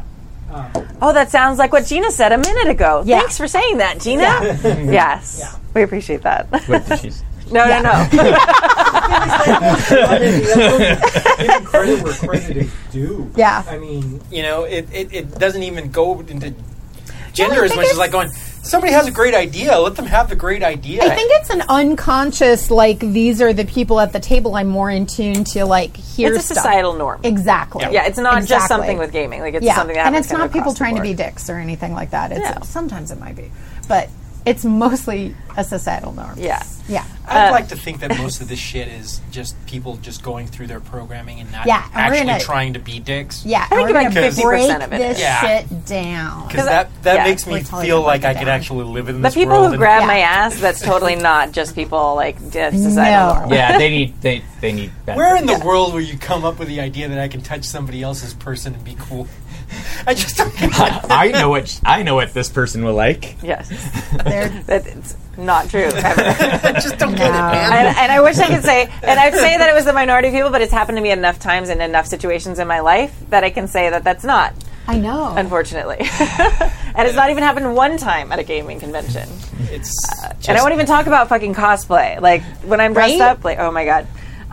So I do want to get back That's to shitty. Jim's awesome question, which is Yeah. what can, events and organizations do to help? Oh, good. So I think number one, I think something awesome, and I mentioned this already, is comic conventions have started posting, rules. Community Like, standards. Yeah, community Yeah. standards. Like this, you will lose Yeah. your badge and be escorted from the premises if And you do fucking this. mean it Yeah. when you do that. Like what you did, Yeah. but have it Yeah. posted. Like I- if you are, and you don't even have to specify like women or anything, because like cosplayers in general, like Yep. that applies to everybody. There are a lot of, my male cosplay friends who dress, as characters that don't have any shirts on and things like that, and they also get harassed by women. So it's not even something that's just, a female or people who present as female problem. Like we have a society problem of, hey, you're, XYZ. I think it's okay for me to touch you because of whatever reason. I cannot describe to you how many times I have been touched at fair at Right. Rogues Reef. No, I've seen it. I bet. And I was a terrible ally. I did not, although I did come to your rescue a couple times. I'd be Yes. like, hey, we're supposed to do this thing right now, right? And like pull that bullshit. But yeah, so I mean, having community standards clearly Shitty. posted so that when people are shitty, there's something to point to. So it's not like, hey, this is just a judgment call for whoever I'm talking to. I'm like, no, that guy touched me, he's out.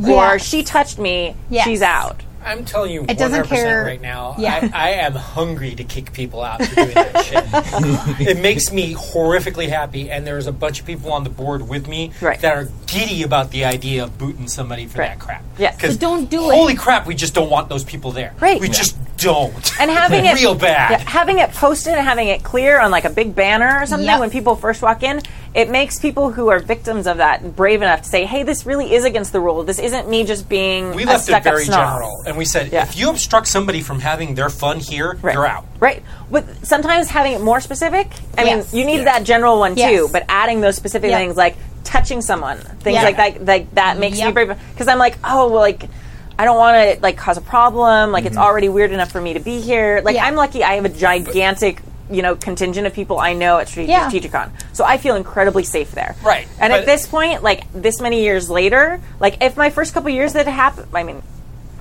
when it happens, like, I didn't, years ago now, I felt uncomfortable. I told a couple of people who were friends, they were like, God, that guy's an asshole. I'll buy you a drink and make you feel better. And okay, great. Yep. But now it's a very different environment. The vibe is very different. And like at this point, like I would be brave enough just to be like, "Hey, asshole, don't fucking touch me." Hey, Jim, or whoever, or GM. You know that I would 100% have your back. I do At the back think of anybody. spell it out though. Yeah. I don't think because there's I've done anything it wrong before. with that. Exactly. Yeah, no, and that's the thing is, if you just look at it from a business point of view, you know, we want to make this place as accessible as possible to get as many attendees as we can into the space. Right. Which means that we need to make sure that everybody that comes here feels okay with being here. And if you just look at it from the bare bones business point of view, it's in our best interest to make sure that people that harass and people that will stop people from coming back to this convention being there. I'd rather get rid of one asshole and make sure that 5 or 6 other people make sure that they come back because that asshole isn't there. I'm perfectly happy to ban that guy for life. Yeah. And we've done it. Yeah. And that's true of streaming communities. That's true of every convention. That's true of online forums. That's true of literally any space where multiple people are interacting in cyberspace or in the real world. Like having those community guidelines where are clearly laid out that everyone is valid and everyone's important, and these are the things we do not accept as a community is pivotal and important. Yeah. Okay. I know. Well, and also, most guys don't realize how important that is. Yeah. Because, everybody is, of course. Well, because you do. Yeah. And, yeah. Right. And it's not bad that you do, just everybody should also feel that way. You know, if you're afraid of people pointing out that you're a harasser all the time, and people can point anybody out, that probably means that you're a jerk. Yeah. You know how I stem that? I don't act like an asshole towards women, and I feel pretty safe.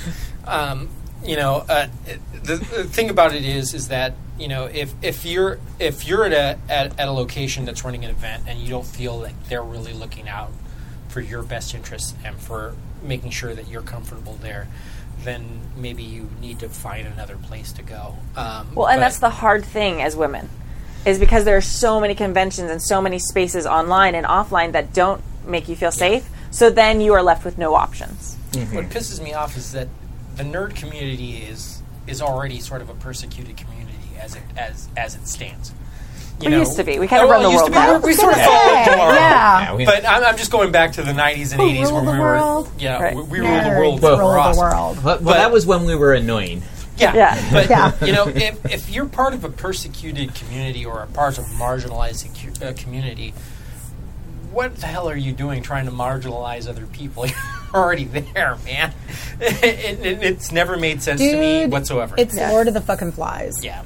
Well, it's like the domino effect. It's like, well, if we're, we can be dominant in this one area, we don't want to make space for other people. That was my shocking revelation when I first started gaming. I was like, seriously, there are stratas for like gamers? Yeah. But there were. Man, It's if you getting don't want better, though. Kim It or is Gina in your absolutely getting RPG game, you're fucking drunk. Yeah. Crazy. Yeah. But again, like seeing that representation. And actually, Yes. that's one of the things, like this email, but we've also received like a lot of emails over the years. Some of them we've read online, some of them we haven't, about different people who've seen people representing, like who represent their communities on our APs and on the podcast. And that's what it is. And I work with kids. I know what I see it when they're developing. Like if they see people that they can relate to and they can identify with in things like sciences and music and all these things, that inspires them and makes them feel like it's possible. If you can see them, you can be them. It's a Exactly. very important It's thing. 100% It's extremely important. Yeah. Even when you're grown ass In adults. media in general. Absolutely. I'm Yeah. serious. Yeah. I've been pimping the shit out of Orcon though.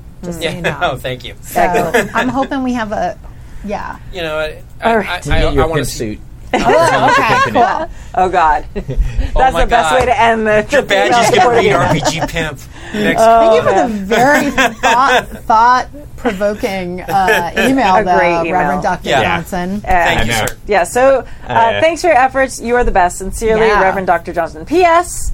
The name is because I got an online ordination when I finished my PhD. Thanks, Universal Life Church. Nice. So Very did I, nice. and I've performed 3 weddings. Nice. Really? PPS. More I married information Keith about. and Urs. I married Will. I Maybe got 4. if I get married again, maybe I'll have to hook you up. Do it. I got the credentials, Joe. Oh my God, you should have Jim and Stu Co. That'd be that'd amazing. be awesome. Stu has that shit too. Yeah. Oh, that'd be awesome. That'd be crazy. Universal Love Church. Actually, my church is legitimately named the Church of the Funkadelic Shazam. Nice. All right. So let's continue with the Funkadelic. Okay. Yes. I thought you said fuckadelic. And I was like, PPS. whoa! PPS. More information about Contessa can be found here. Yeah. www.contessa.rocks. I've played in Contessa games. So several times. good, and they're a fantastic. You can find them on Twitter. You can find them a bunch of amazing If you places. don't know about Contessa, it's all games run by women, Yeah. but men are encouraged to participate Yeah. as players. It's very cool. Yeah. So anybody can participate. It is Yeah. fantastic online con. Look for it online. Yeah, it's really great. super great, and it's about like empowering more women to be GMs, which is something I'm very passionate about, and I love that community. PPPS, Motive Sin was a masterpiece. I loved it so much. I listened around. twice. Holy shit! And I don't know. even play that game. Wow, that's a lot. Yeah. I haven't gotten through all of Motive Sin. No, it's like 3 Me years either, of game, and I'm man. Like, whoa. What, like 70 games? Something. It was a It's lot. a lot. I just want your spare time, bro. That's what I want. He probably has a. But yes, Motive Sin Yeah. was a masterpiece. it was This is super true. fun. Yeah. And then PPPPS, drink. Drink! I'm sorry. We were. You can drink I'm the out of talking wine. way Drink the too long. dregs. I had one drop of my wine left. All Have a right. squidge. Thank you. That was a fantastic conversation, you guys. Wasn't it? Yeah, I really it really appreciate was. That that. is a too. great, that's a good one. It's a good And group to have. and again, I you know, love gamers. I do want to too. just before we move on to the next email, I do want to say encouraging new groups to enter the hobby is not saying that the current groups in the hobby are bad or in any way. Because I know that there are times where, we do have an amazing group of white male, straight male listeners. Like, this is not saying you are negative or you are Nope. bad in any way. It's saying that the community is better for having more people. And again, I'm going to steal from Drone, and that there's not a finite amount of space in this community. Right. Like, Yeah. whatever your gaming group looks like, whatever you want your gaming group to look like other great gaming groups can look completely different, and that's fan-fucking-tastic. Plus Yep. is by definition positive. Exactly. All right. Yep. Player, yeah, I like that. I'm going to put that in my classroom. I like that. Yeah. Player pride. I mean, you can add a negative, but we're going to ignore it. Yeah. Actually, do it. 2 negatives. Oh my God, stop. The kids aren't even going to read it once, so it'll just be on the board. It'll make me feel better. I'm going to stand by my good. You first should do word. that. Yeah. Yeah. Okay, so No, All no, right. it's good. Player One of y'all pride. has to read. Costa from Adelaide. Not it. Who's going to read? You are? I'm so drunk. Oh, sorry. No. You All can right. make it as big as little as There we you go. want. There we go. There you go. Player Pride Costa from Adelaide. G'day, Happy Jacks folk. G'day. Costa here from Adelaide again. Figured it's high time to send you guys a letter again, hoping that this time I don't make too many people sad with stories of my gaming past. Just wanted to say that I am loving the new actual play stream with ShadowCon and One Shot Saturdays. Let's see a whole new whole new systems run by GMs who are able to explain it to new players. Definitely makes it a lot easier for me to learn new systems as I struggle with reading mountains of text at one time. Damn you, Shadowrun for World of Darkness. I love you both, but by God, do I have the energy? Do I have the energy to read all of you? No. Oh, you know what's great? What you need to do is read it while you do cardio. And then you can be in awesome shape because the hours and hours and hours you have to go through Shadowrun 5th edition, and I know this. I'll leave that to Caddy, but I do not promote I exercise don't in any think way. I knew one of the words in that sentence. What's that? Cardio. Oh, yeah. Explain cardio. Is that anything like Cardi B? She's got a. Love Yes. Cardi B. Actually, She's it's awesome. what Cardi B does. All right. now in that she's order- back from home, baby. Yeah. Okay, cool. Yeah. I get it now. Cool. Something I have been musing on recently, the warm, giddy feeling of seeing your medium grow around you. I am predominantly a Call of Cthulhu keeper and have shown it off in many a player. Oh. Awesome. Oh, Right? my.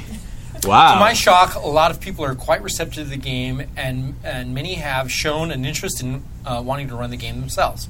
It fills me with the insane level of euphoria when it happens, and I thought it should be something more people should enjoy. Insane being the operative word. Indeed, because you lose sanity as you run it. This leads me to a question for all of you. Do any of you have a moment that sticks out to you of great pride to see your players going off and run games, taking inspiration off of you? Or maybe you have a giddy feeling to see them learning something from your table. Take a drink. Shall be writing in more soon, hopefully, when knew that starting a small business would leave me with no time to sit down and write emails to you all, a bunch of drunk bastards on the other side of the Right world. on for starting a small business. Yeah, right on. Yeah. Congrats to you, man. P.S. I've done that too My many love for times. Call of I'm bad Cthulhu at has it. led me to being asked to run table of it at PAX Melbourne, which is friggin' awesome. Just a few more Melbourne. steps up, and I can justify coming to America to run a game for you magnificent folk. Yeah. You're welcome at Strategicon anytime. There's a Please free come. pass waiting for you. See? I have run a table of 13 players. It's yes, like 13 $112. players. Whoa, for Call of Cthulhu? Holy mother of crap. Whoa. Straight big What? props to you, man. Holy One of shit. which I had actually played a game before. So you only had one player that had played the game before. Holy crap. For Call of Cthulhu before, and it was rather enjoyable. So I'm tempted to see if it's possible to run a game with all of you Wow. XD or maybe just 4 to 5 players. Who knows? Thanks. Costa from Yeah. Adelaide. If But like I Costa said- comes, I'll play in a game with 13 people. I don't care.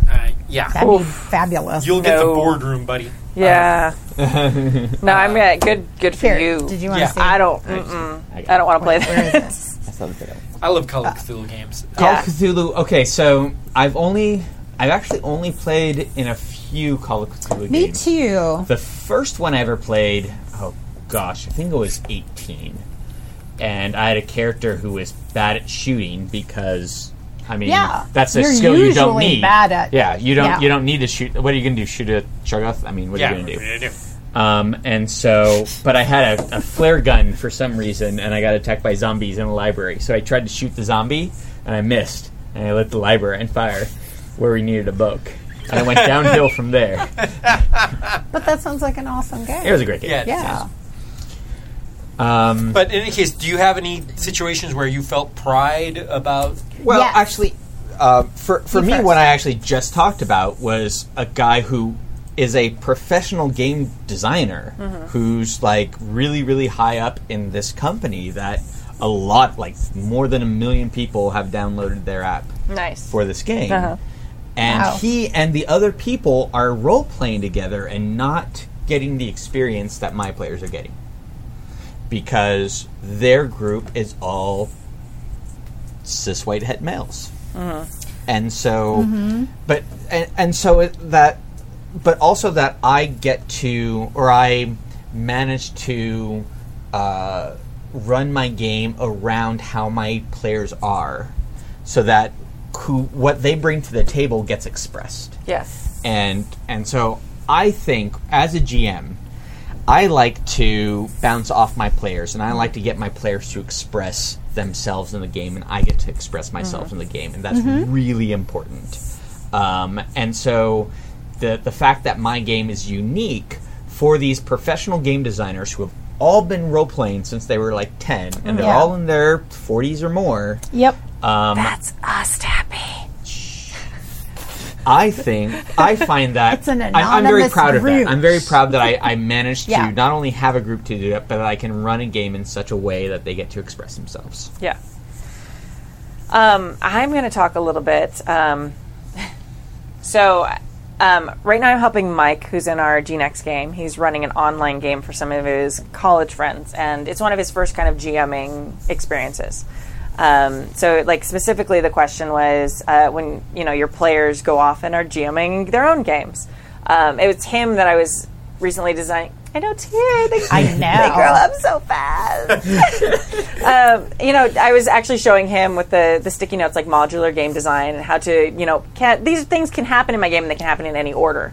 But the one that really sticks in my mind is Jason, who designed Demigods, and Yeah. one of my favorite GMs. I have a plethora of amazing GMs I get to play with, but he is amazing. He was texting with me the other day, and he said to me, he's like, yeah, when I'm GMing, I think, what would you do? What would Kimmy do? And I was like, oh, Jason, That's when I super GM, I cool. think, what would Jason do? So we had this moment of but I think about you. Well, I think about you. And it was pretty amazing. But it's really cool to have people who have played in your games, feel that confidence because you have to be confident as a player before you can be confident as a GM. So the fact that your players are kind of like, yes, I can fly. You're like, I helped a little. I give you the wind to fly on, or whatever it is. Wind beneath Yeah. With your wings, yeah. Like taking a little bit of confidence. Like as a GM, you gave them a situation where they felt empowered enough that they wanted to create that for somebody else. And it's very much like I think, teaching kids. Like when I teach kids a concept and they feel cool enough that they can go to their buddy and teach their buddy that concept, or feel confident in like answering a question from their friends. Like that's a big thing. Well, and it's not only that they feel confident to riff off of what you're saying, because I guess that's been my experience. More of an experience as a player, but some experience as a GM. That not only are they confident enough, but they think they can do it better. Yeah. And I think that's fucking rad. Absolutely. Because maybe not better, different. Yeah. Like when you sit there long enough and you go, that is really cool and I'm having so much fun, I would have done this. Yeah. Or I would have done this. Yeah, very cool. So it's really cool to have somebody that's played at a table with you want to, like you said, take over and run a table. Yeah. Because they feel like they can do a good job. Yeah, and One one of of the the reasons- let me finish real quick. Go for it. One of the things that I'm really excited with Mike's game, and I only get his, because I don't play in that game, so I only get his stories from it. So who knows? Yeah. But the fact that he's the one I was also talking about earlier, where I'm trying to teach him how to get his players to be more open world, because he started off with players who really only played D&D, and they were like looking for the right answer he expected. He's like, how do I break them of this habit?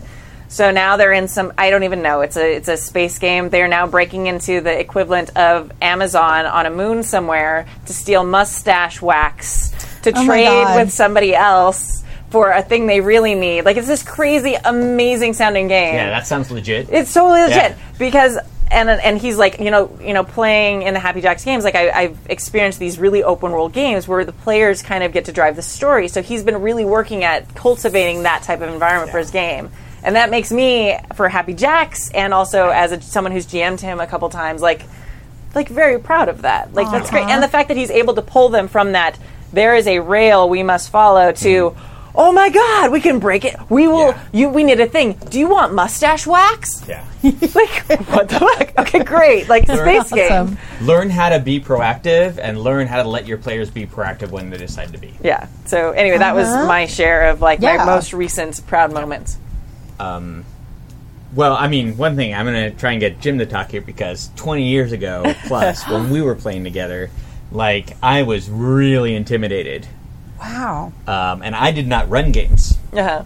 way back in the day. We all had those days. Yeah. We need to flip our experience because that's No, seriously, I've known Tappy since he was like a wee boy. Yeah, I must have been, 16? 16? 15, 16? Yeah. But one of the reasons why I think that Happy Jacks is so successful in what they do, and this is kind of odd in the fact that for a large portion of them, they're musicians. Yeah. And I think that musicians have a certain connection to being able to follow a melody. And not only that, but they're fair musicians, which means that they're used to interacting. Renaissance fair, not Renaissance like fair. Equitable. Yeah. Yeah, we're I'm not calling them cornies. They all have full-size thumbs. But that they're used to sort of like this improvisational element to their hobby. So all of these things sort of fall together into making sort of like a perfect storm for RPGs. But what I can say is the proud moments that I have is when I role play something and it breaks a certain barrier, or it changes a misconception about something, about the way that the way that these games work. One of the main examples is when I've talked about L5R before, and we were basically involved in the beta test. We were involved in the writing of the game. I wasn't actually involved with Clan War, the miniatures game, as far as development. I worked for the company. But one of my proudest moments was when I really understood what that samurai drama was about, and I was the very first person in our group to go, I voluntarily die. Yeah. I remember that. Which was an unknown element to our gaming group at that point at all. It's like, well, I'm just taking it to the chin. I'm just going to die. I'll make a new character. Because and my character's just full-on Kenobi'd. where we were having a Naijutsu duel and says, "All right, I'm not even going to roll any dice. I lose on purpose." Like, what? Well, politically speaking, if I die, this and this and this happens, which is great for my clan, and it also helps my friend doing this and this and this. And the GM literally sat there for a good 20 minutes going, okay. You do that and your character dies. And I'm like, cool. And everybody was just like, took a minute to go, you suicided your character. You love that character. I know I love this character. But you know what this character loves more than anything? Rokugan. Yeah.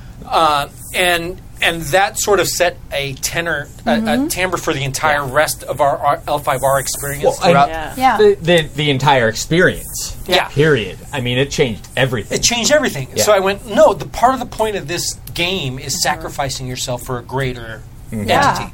That's super cool. And I set that, and that's one of my proudest moments as far as RPG, when I went, dude, it's okay.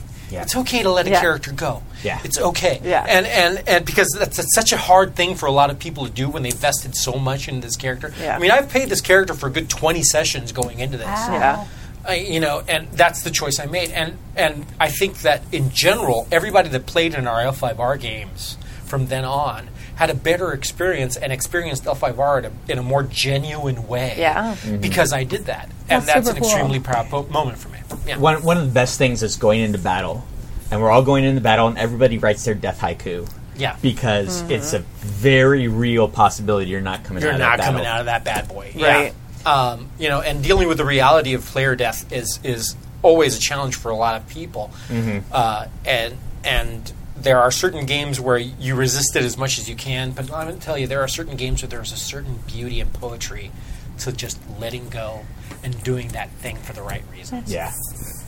I'm not going to sing that because we're going to get sued for that song. Definitely gets you for that song. But Yes. no, absolutely. Yeah, absolutely. Yeah.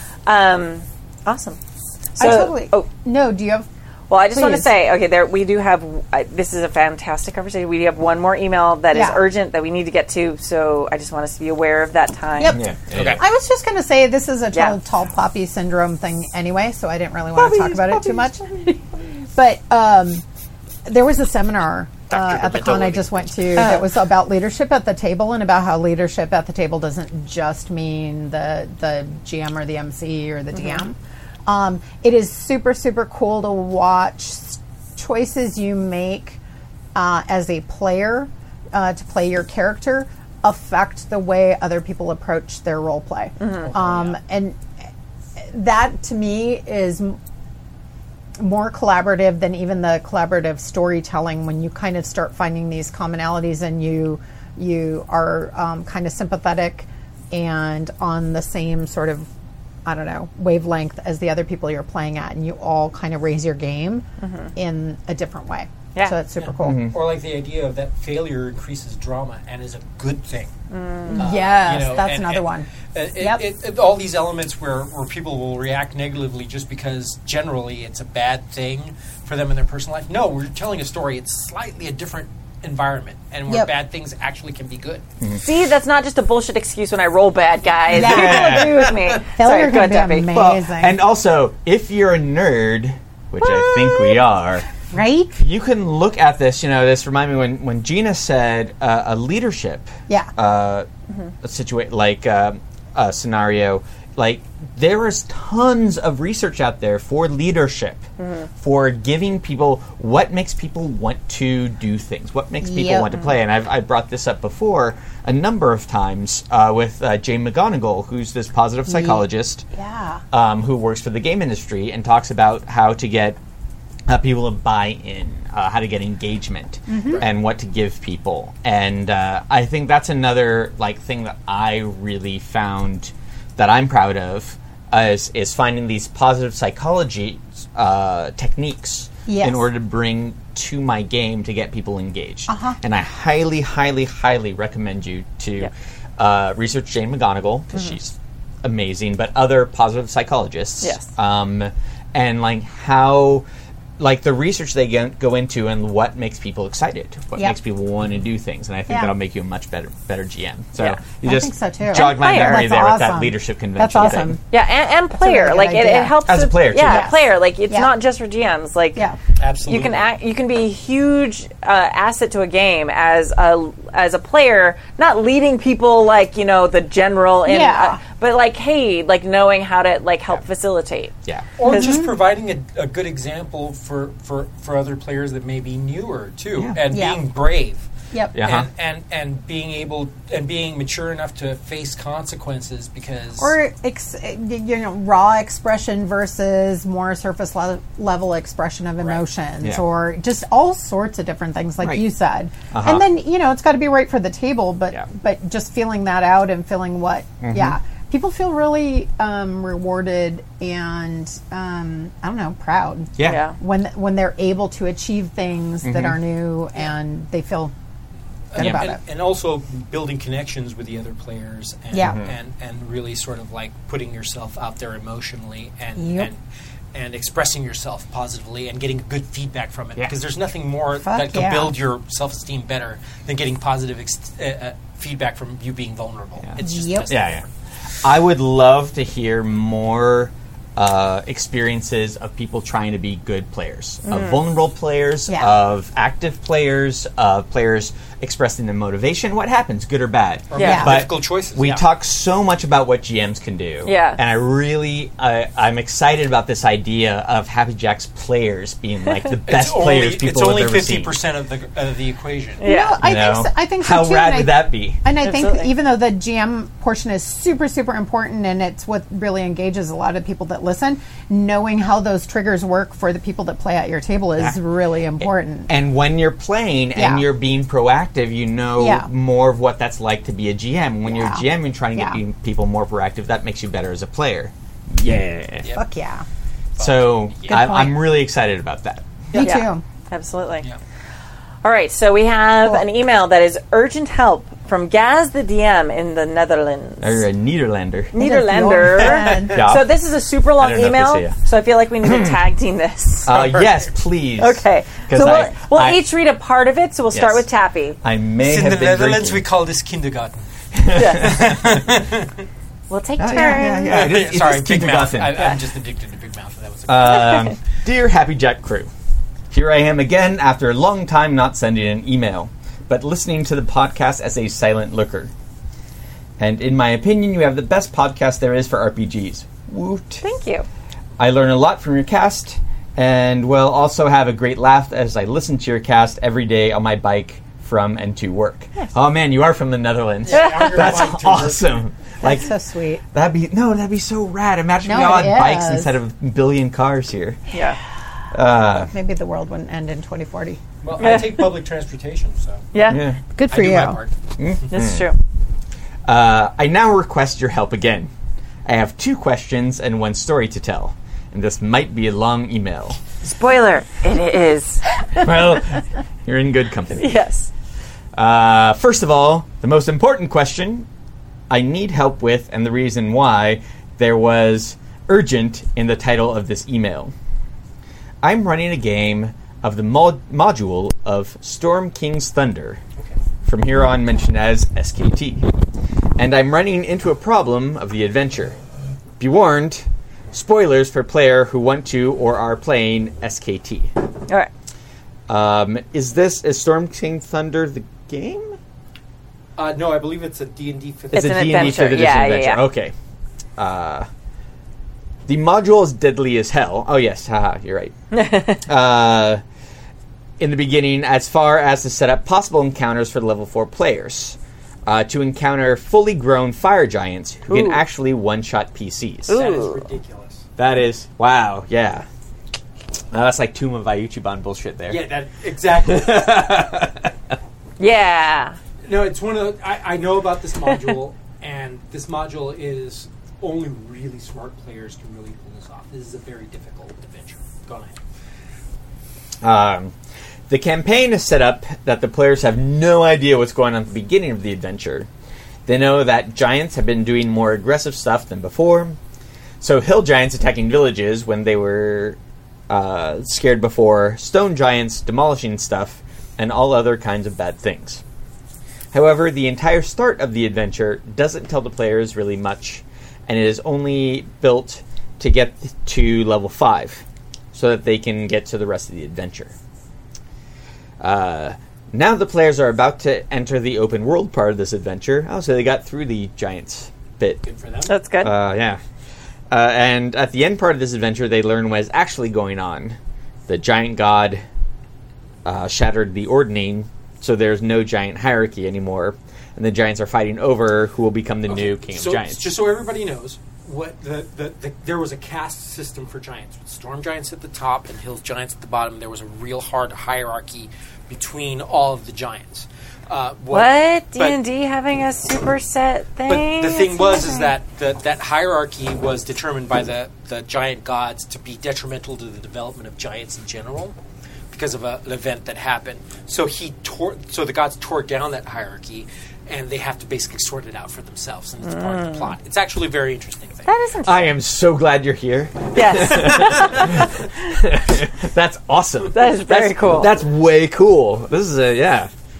Now I want to run. Play D&D, which I actually like D&D. Actually, like D&D. flipping. I do too. No. D&D's great, and Yeah. the flipping of the script kind of from Frodo, you need to go take this ring, Yeah. to oh shit, fucked up shit going on. What are you gonna do? Yeah. I really like that idea. You're saying there's something wrong with Lord of the Rings, Tappy? No, I like reading Lord of the Rings. It was written very well. It was written super well. exceptionally well, so well that I don't need to do that game. Right. Yes, absolutely. Very Right? true. So, I mean, somebody already wrote it, Yes. right? And they did a great job They writing did it. a great job So writing good. it. Yeah. Fantastic, whoever that was. Yes. I also heard they're good at languages. Yeah. I heard that. And they fought in World War I. Cool. That's where the thing, you will not pass comes from, is from Verdun, is they will not pass. Yeah. And the bloody Tappy, I had a Silmarillion-themed wedding. Thanks for telling me these things. I wrote a song that my bridesmaids sang in Elvish. Wait a mansplain Tolkien to Kimmy. I wasn't explaining it just to Kimmy. And it wasn't mansplaining. It was Tolkien explaining it. Tolkien's. Don't Tolkien explain to a Tolkien scholar. I was looking to you for approval. Oh, okay. All right. Good. All right. Thank You you. know more Yeah, about my Tolkien than approval. literally anybody else I know. Except my husband. Really? I don't know your husband that Oh, yeah. well. Nice. Yeah, no, he knows so much more than I do. It's crazy. So wait, Oh, maybe, I love is that why that. you married him? That's one of the reasons. Our That's first probably date the ended up reason. being this huge, crazy, dive into the Silmarillion and Tolkien lore. And that's where maybe we'll have a second date. This is working well. Wow. I went to That's pick up super my cool. wife on our first date, and she Yeah. was Playing World of Warcraft, and I said, "This one might work out." See, that was our third date. Is he Yeah. handed me his phone to see something, and I saw he had the World of Warcraft app, and I Let was this be a lesson unto you. Yeah. Mine had a Dune encyclopedia that was so Really? well thumbed that it actually almost fell apart. yeah. Yeah. All right. All Kind right. of a nerd boner on that. No, it makes me happy. It does. All right. Continue.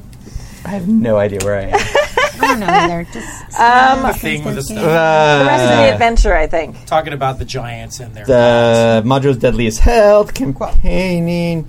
Oh, yes, the rest of the adventure, yes. Yes. Now the player's about to enter the open world as part of this adventure. And at the end part of this adventure, they learn what is actually going on. Oh yeah, we did that. The problem is that the players do not have any actual motivation to, deal with all of this.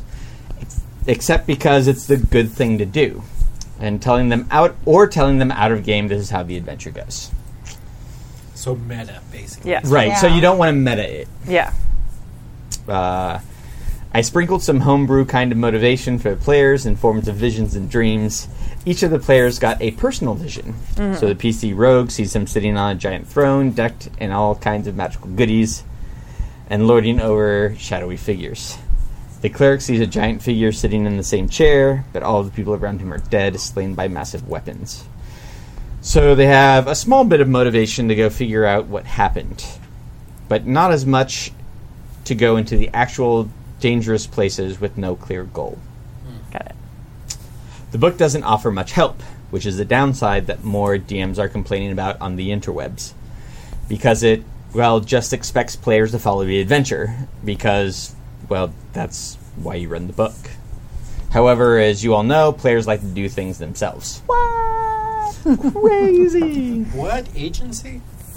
Now I'm trying to figure out a way to get the PCs more motivated in the story and having them to have actual proper motivation to do all this. I have a diverse party of players. Woohoo. A tiefling rogue whose motivation is power and wealth, together with his half-orc bodyguard. A lizardman cleric that went on adventure because he couldn't sit still in his tribe. Went away and then saw his tribe gone and doesn't know if they are alive or dead. Oh, they disappeared. A Tabaxi ranger who is on this adventure because he heard a prophecy that apparently was about him, and it looked like fun to see where that would take him. And a new PC that gets there next session.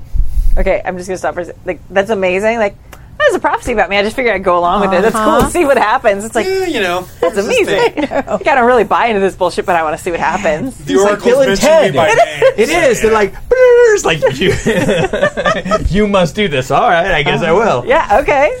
Cool. I like that Sorry. attitude. Totally Yeah. Bill and Ted, right? Yeah, totally. All right, continue. Sorry, a tiefling sorcerer is also. Yeah. A tiefling sorcerer that in her backstory was a victim of a magical experiment that has 5 spirits living inside her, Ooh. all giving her sort of a split personality, and she's looking for a way to get the other 5 out. So if you can give me some helpful tips, like ideas, or Ghost something Dad. I can use for this. Shit. Okay, well, I mean, the tiefling sorcerer easy. Have one spirit be like, hey, you got to do this bullshit because I was a giant? Oh, that's something, I don't interesting. know. Yeah. I mean, the new PC, hey, new PC, you're going to give yourself a motivation on why you're going to do this. Oh, that's hard. That is a hard one. So he's asking how he can motivate players to go with the railroad of, or am I misunderstanding? No, I think it isn't that he doesn't want to give them motivation. He wants them to be motivated themselves. to follow the module. I think. Okay. Is it you want? I think this is a situation. Yeah. The module has a certain end goal Yes. and a certain enemy that you're supposed to fight. The characters being from generic places don't have any particular investment into that that current narrative, and he wants to give them a reason to actually be vested in that storyline without, which is difficult because giants be giants. What the hell does it have to do with me? That's hard, man. If your players aren't willing to go along and sort of build something towards that goal, you have to basically come up with some kind of MacGuffin all the way around. And since you have a fairly diverse player group, that means that you have to come up with a different motivation for just about every character. Well, That's a rough question. Yeah, I mean, you can kind of go with the generic. Like, it's good for the realm. Like, if these giants are everywhere fighting and they're trampling on crops, and and villages and ruining life for all the people in the kingdom, then it's in the best interest to figure out why the fuck this is happening and how can we stop it from happening anymore. Obviously, the answer isn't you can't kill all the giants, Right. And maybe they're players. Maybe they'll do that. I don't take responsibility if that's what your players come up with. If they try and burn them, that's going to happen. Well, fire giants don't burn well. Well, that's true. Yeah. well, or do they burn so well? Now, one of the great things about this kind of stuff is that you can either see something as an obstacle or an opportunity. Right.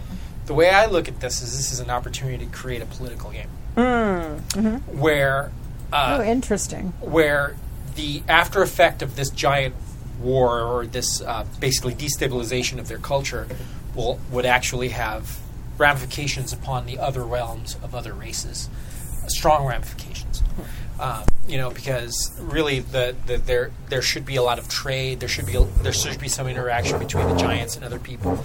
So if you really think about it, there might be some reason why the king of the whatever realm that you're in goes, hey, look, we need somebody to take care of this crap because politically speaking, if the frost giants win this thing, we're going to be boned because we trade with the fire giants. and usually the storm giants have been a stabilizing force in that, and now they're gone. So you can really create sort of political reasons within your realm to try to be more proactive in that struggle, because you have to give characters ramifications to what's going on. Yeah. If you don't give any real ramifications to things going south or going or not, they're not going to be motivated into doing something. So you can create a political situation that the characters get drawn into, and you can use that as a party motivation instead of individual motivation. Yeah, James B., who's in the chat room right now, has run this, and he says the factions in SKT would help create what Jim is talking about. The information is in the module, you just kind of have to dig it out. So there are factions and things that you can use for a more political motivation already built in there, so just look for it. Look for those, yeah. And also, especially with a new character that you have coming up, how about working with that new character to give them a very hardcore motivation for wanting to do these things and a reason to drag the other player characters along with them. You're in a really good point in that you have a new player joining, and you can actually start to create a character background for that character that would be a driving motivation for the rest of the group to move forward in your narrative. Yeah, it might be fun to flip things on its head. Like a lot of games have, like, oh, the king wants you to, fix this for the good of the realm. Maybe one of the, chieftains of one of the giant tribes is like, I cannot get involved with this because we would start a war with the other tribe. So we need random humans. We're going to pay you really well, random humans. We're also going to deny any knowledge of your involvement, blah, blah, blah. Deniable assets is always a great way to bring in an adventuring group because they're not really tied down to anything. Yeah. Which is a perfect idea for any D&D game. Right. And it's super fun for change. Instead of working for a random king, it's like you're working for the giants. The giants are tired of fighting with each other or something. They want this to stop. Maybe this is part of what you're doing there. Or maybe exactly. So look at it from a macro scale. Instead of trying to look at it from a personal motivation scale for each individual character, try to zoom it out and look at it from a more global scale and see what kind of political maneuverings that they can be part of and which factions that they can ally themselves with. Yeah. And it's always fun to give characters some choices into who they're going to align themselves with. Yeah.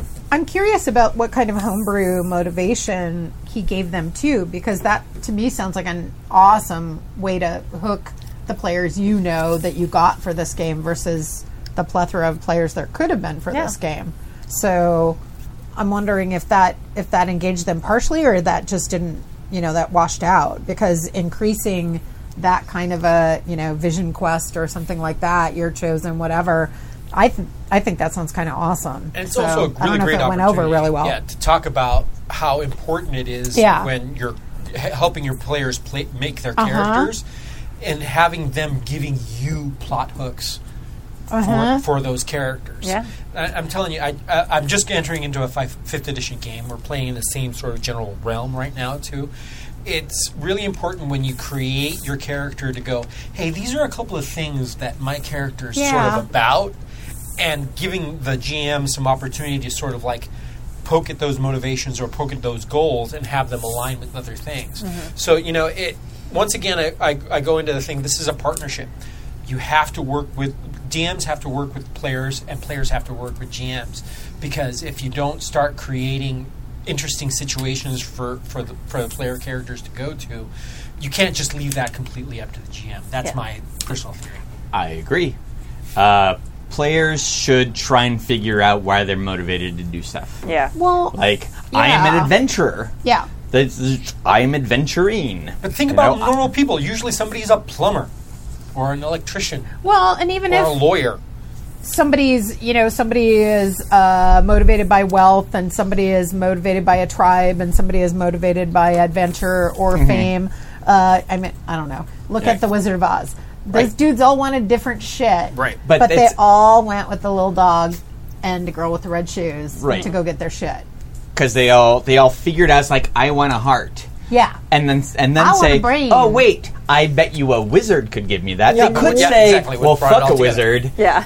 Yeah. what's going on with you and this dog? I need to Yeah. figure out how to get my shit and go off on their own. How do you get So- your wealth and your fame and your Right. whatever for your tribe? And How your, big is that dog's brain?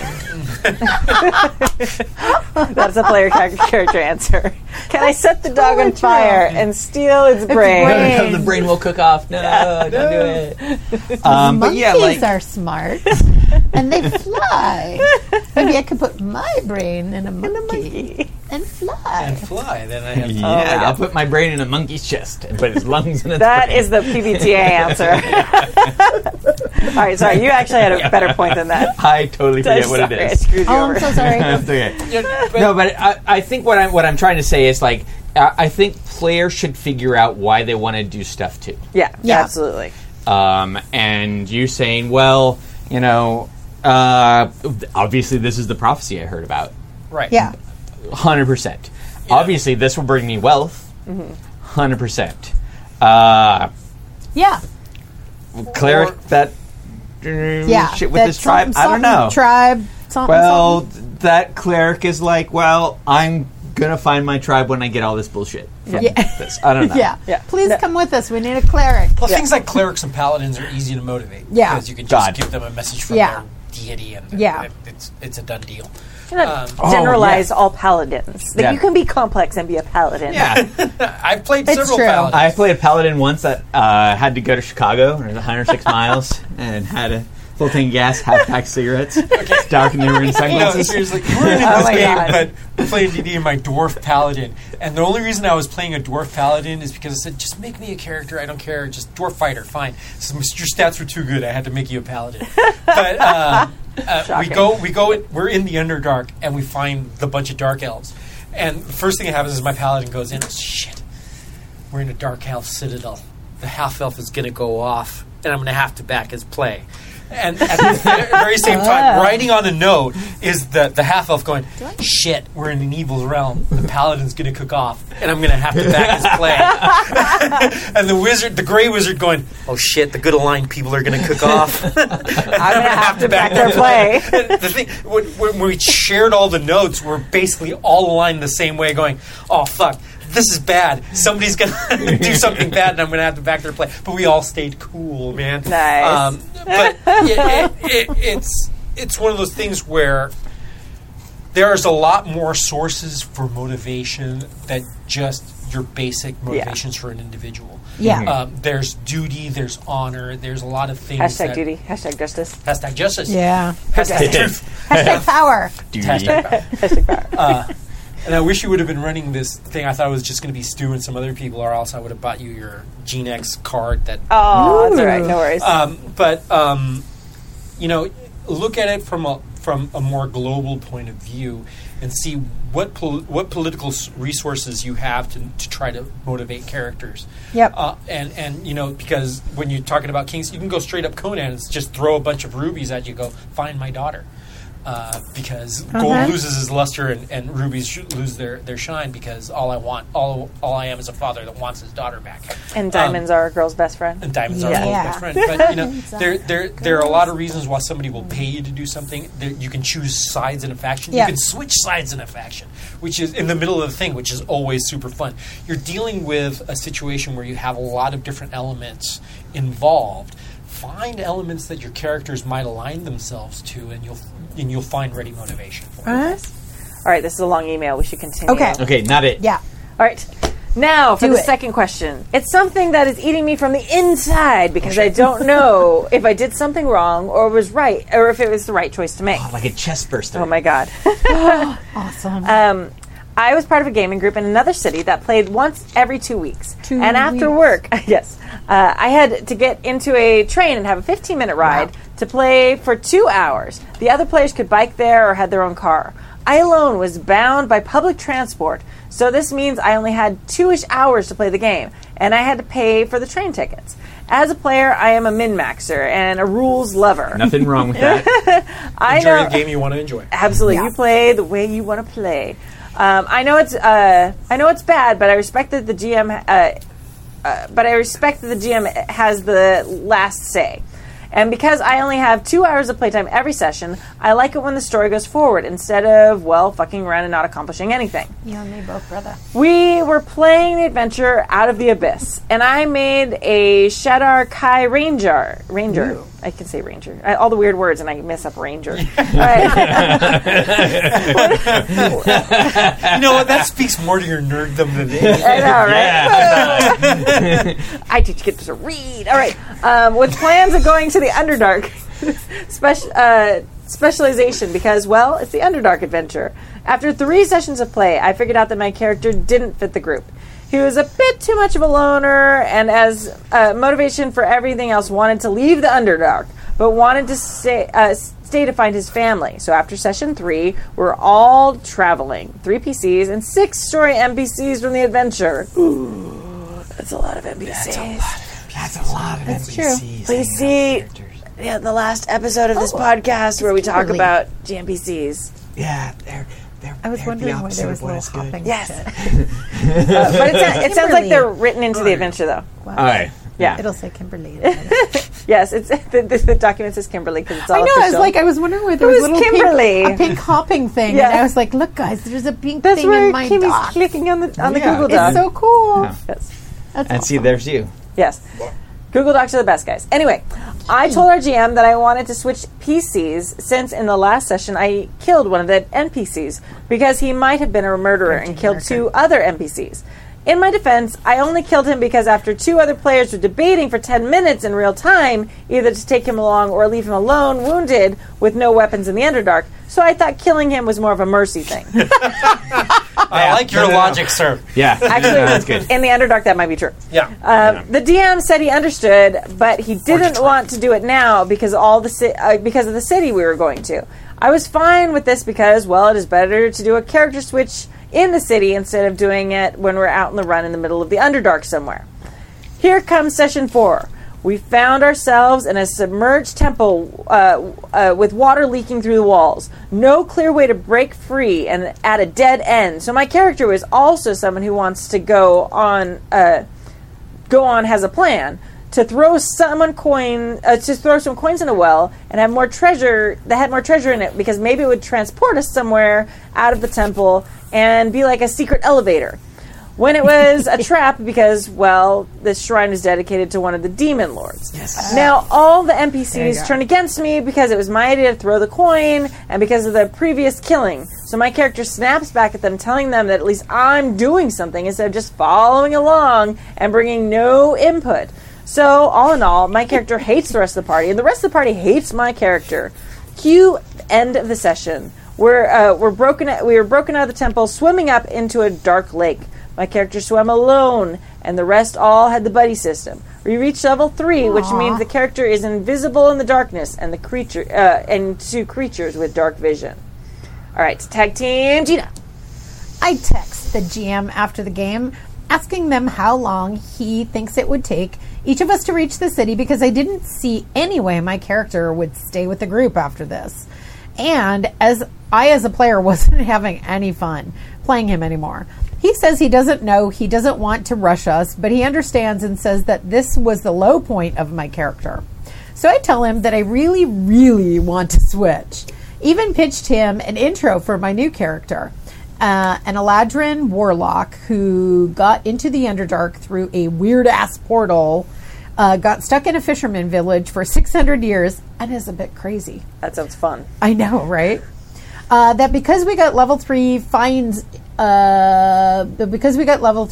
his book, is desperate to get out of the Underdark, and then opens another portal, dropping in on the party.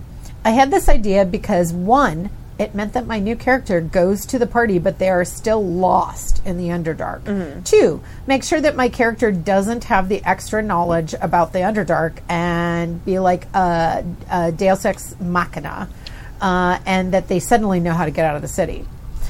So the GM shoots this idea down, naturally, and tells me that we agreed before that we would do the switch inside the city itself, and that he doesn't want to switch because the adventure is about trust and mistrust between PCs and NPCs. and having a new character just pop up so random wouldn't fit inside this. Even though we literally have a PC who randomly accepted 2 NPCs who we met as a random encounter in our group. Jim, do you want us there? There we go. Well, it sounds to me like you get to not ride the train for a little while. So I Really tell get to a him, fucking city. Right. I just don't see how my current character would fit in this because, well, we all hate each other, and I asked him what he had in mind when then if my character would have died. If that happened, would I just not play until the rest finds the city? He then accuses me of trying to force my way by telling me that I didn't get my way, that I just kill my characters to still get what I want, and that I power game too much, and I expected more roleplay instead of just trying to move the story forward. I explained to him that my Elydrian, who only has seen the fisherman village and never met other creatures than his fellow elves in his youth, and the fisherman that he doesn't have a problem just fucking about, watching other creature just fucking about and having meaningless discussions because he finds that highly interesting. But still, he keeps referring to the argument we made before session 4 that I agreed to do the switch in the city. I eventually, with pain, stopped gaming with them because I think that my play style and the DM style isn't compatible. But I am still thinking about this. Aww. Was I the asshole that wanted to force his character to end decision on the GM, or was it the DM who just didn't want to change the story because he had another vision in his mind? By the way, I didn't ask the other players what they wanted because they didn't know I was going to switch characters, and I wanted to keep the secret so that I wouldn't affect their decisions made while my ranger was still with them. All right. Okay. Yeah, let's have that conversation. And Yeah. It sounds like to me that you're saying to your GM, I'm not having any fun.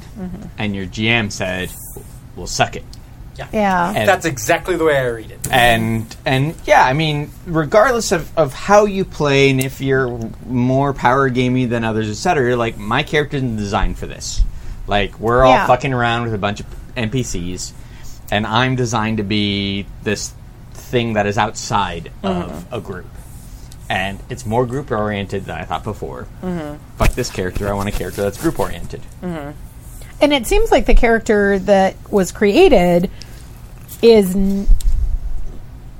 would fit just fine in with the narrative wherever. Right, like, because don't have to wait till the city. the character's like, I don't understand this interaction. I don't get the Underdark. I have no special knowledge. Like, wouldn't you want the people at your table to enjoy playing their character at the table? Tabby, when you're running a game and somebody says, I'm not having fun, what's your reaction? Okay, let's see what we can do so we can have fun. Yeah. That's it. Yeah. That's the underlying thing of the whole thing. Yeah. If you're a GM and one of your players says, dude, this character's not working, I'm not being entertained by this game at all, that means that's a call of action. That's a call to action. Yeah. As far as I'm concerned. Yeah. And him coming to the table with a suggestion is great. I mean, as the GM, you don't necessarily have to just whole cloth take that idea. Be like, hey, this is, I really like that idea for a character. Why don't we weave it in this way? You don't just have to say completely yes, everything you want, player, go ahead. Right. Like, you can tweak it. You can have that negotiation a little bit and say, how can we make this work for kind of everybody? But just being like, hey, I'm not going to rush us going to the city. You're going to have to just suck it up until we get there. Like, I do think if the GM was like, hey, I think that the city's the best place for this. Let's hang in there one more session. We'll make sure we get to the city at the end of the next thing. Like, that can be part of your negotiation because you both have a say in that. But just being like, oh, we'll get there eventually. Yeah, you got to suck it up until we get there. I'm not going to do anything to make it happen faster. You're like, that seems a little bit shady to me. No, and it's weird because as a player, one of the things that I am probably, I don't want to say most uncomfortable about, but I'm very conscious of as a player, is when you're trying to introduce a new character or reintroduce a character that wasn't in the last session and it's taking too long. Yeah. So I don't want somebody else to have to sit at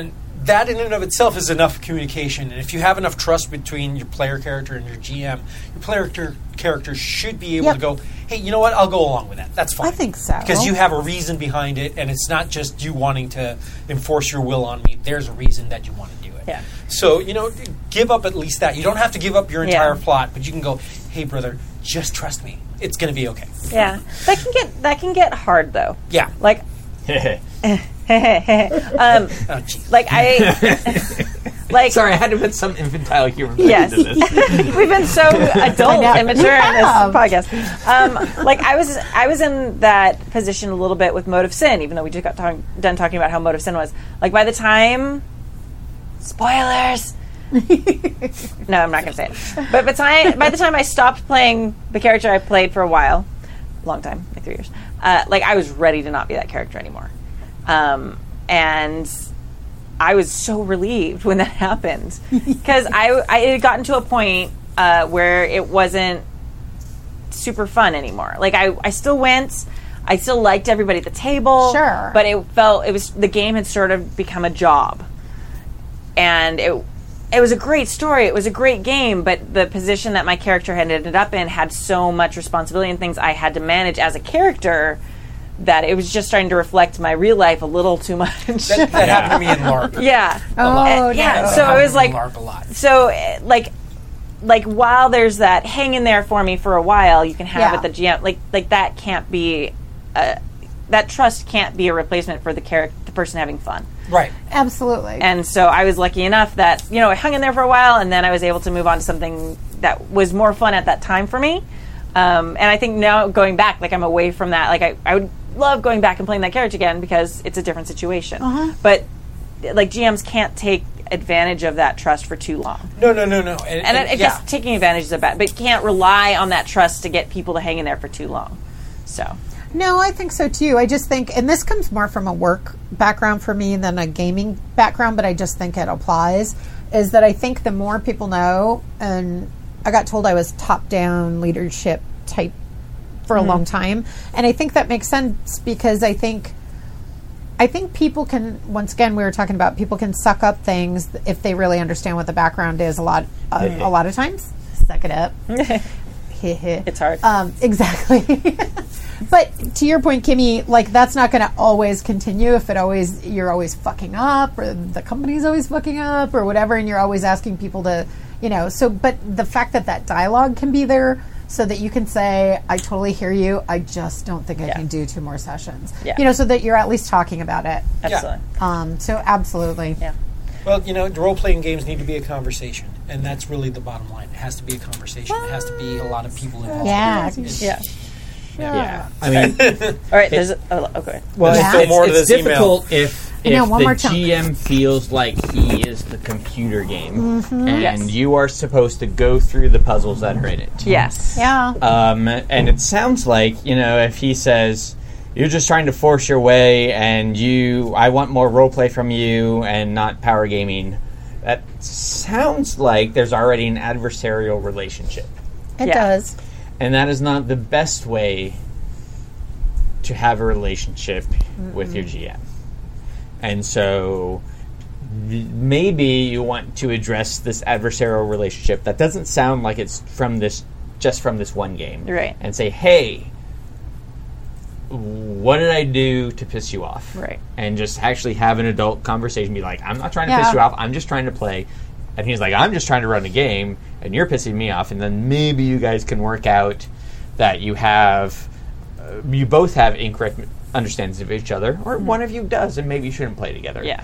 But it sounds like there is something going on here that isn't just this game. Yeah, I agree. That's a really good point. All right, we're going to continue reading. Okay. Not it. All right. Not and it. now, the last part of this email. Too late. Too late. The success story of my last one-shot. As a DM, I ran a game for 4 players. It's a one-shot that I adjusted a bit because it makes it more fun for me to run, and I like it 5 times more already. And I ran it like 5 times already.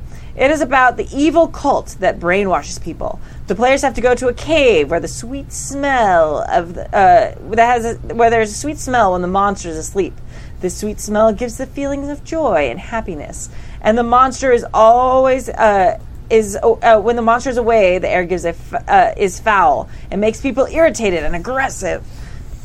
In this cave, there's a keymaster, a crazy wizard because of the mood swings in the air. He guards the door that the PCs need to solve a puzzle to open. The original adventure, it's just a low-level mage. However, I found that so boring, so I made him an OPGM PC. And now I can hear, oh, no! What? Oh, no, Mr. Bell. OP. Overpowered. Oh, thank you. Cool. That's I okay. don't play like online games. Sorry. I've heard of computers. Yeah. Computers. Yeah. Computer. Oh my god, I was in a staff meeting today, and they were talking about a math game that the kids can play for kids, and I was like, and they were describing it, I'm like, "Oh, it's an MMO with math," and they were just like, "Burr?" Quack. I was like, "Oh God!" So many letters flying at me. My I don't nieces know. play a game like that, Yes. and they love it. It's very cool. Yeah. Yeah, it's basically like Fortnite for learning. So it's Right. like, nice. So it's All not the like way Math to Blaster. Holland. No. But that was cool, man. Back in the day, that was Yeah. Math Blaster was fucking Holland. rad. great. Yeah. All right. Anyway, this GMPC doesn't have any story relevance, and he has two personalities: Steve and Bob. Steve is So many Steves. Yes. I know. At least it's not adjacent. We've And got like Bob. so many of those. So many Steve is the Steves, one. though. Yeah, Steve is the one that comes out when the air is foul. He's grumpy, irritated, and doesn't like it when people insult him or are rude to him. What he does, he banishes them for like 2-ish minutes to the elemental plane of water, or uses a personal silence spell. No damage taken, or just something to silence the PC. It also helps me give the other players a chance to shine, because if the alpha gamer takes over, Steve just gets annoyed and sends him away, and I turn to another player and just RP with the shy wallflower. Interesting. Being in the elemental okay. plane of water for like 2 minutes would totally suck because Yeah. you Yeah. wouldn't be holding your breath. You No. just Yeah. start breathing in water. Yeah. And But then you come die. back and then you. Well, Yeah, it's 2 like- minutes you won't die. I would die in real life. No, I you would die. feel like you were dying. You would I have panic. such a feel like you were dying. fear of drowning that the idea of it is actually causing me anxiety. Yeah. Yeah, no, right? Yeah. Thank you. Like total number Yeah. one fear. Bob is more friendly. Yeah. He helps I the got caught play. in a riptide when I was young. Oh, jeez. man. Wow. He helps the players by healing them. However, his healing method is a little bit weird. Instead of using a healing spell, he sends the player to a divine realm where the angel heals the character. Every time I send a player to this realm, the angel asks if the character wants to meet God. So clerics and paladins get to meet their deity. However, meeting God is something that low-level characters cannot handle. So if they look at God and make them go blind, or have them roll a saving throw not to go mad. It sounds like this guy's got a portal gun. Don't meet your gods. Yeah. Yeah. Where's your true. god now? Right there. Ah. I'm blind. I'm blind. Madness is a bit of madness is a bit of a theme in the adventure. Once they get back from the realm, they are blind and have no idea what to do. Oh my of God. course, Bob is willing to help them and gives the player true sight just to make it fun. Wait, what? And not shitty. Wow. Your character's now I'm gonna give you blind. true shite. Now go look at God. Yeah. True shite is for real. shite. True Yeah. shite. God, that is true shite. True shite. True shite. Yeah. But the last time I ran That'd be this, awesome. That's the worst spell ever. ever. Oh, this true shite. But it only speaks the truth. Oh, It's so true. it smells true. My familiar is true shite. It sits on my shoulder. Like, am I really a wizard, or am I just like, Or am I just gross? yeah, a scatological? Like, Are you going to touch it to make sure? No, you won't. what is that? A scatophile? I'm telling you right I now. don't True know. shite. True shite. Okay. I'm going to say, all jokes aside, that's a lot of fucking with the players. Yeah. Yeah. A lot of shit. A Anyway. lot of shit. Yeah. It's True shite. True shite. Yeah. But the last time I ran this cleric did something unknown. After he went to meet God the first time, he became blind, and he had an angel cure his madness. He went in and requested to meet God again. Since he was still blind at the moment, he thought, what could go wrong? That's always a great attitude to have as Right? a player. Yeah. And Great I final need- words. Is, I need to have a character where it's just like the backstory of the character, just what could go wrong. And just play with that in mind. Yeah. It's like so many of my characters. I'm like, I'll do it. What could go wrong? Oh, Totally true. everything. Yep. That's what happened in Fallout 818. All the games. Yeah. because what could go wrong is what's entertaining. Yes. Yep. it is. And all the ones are what could go wrong every time, and I get all Kimmy. of them. Yep. Jesus.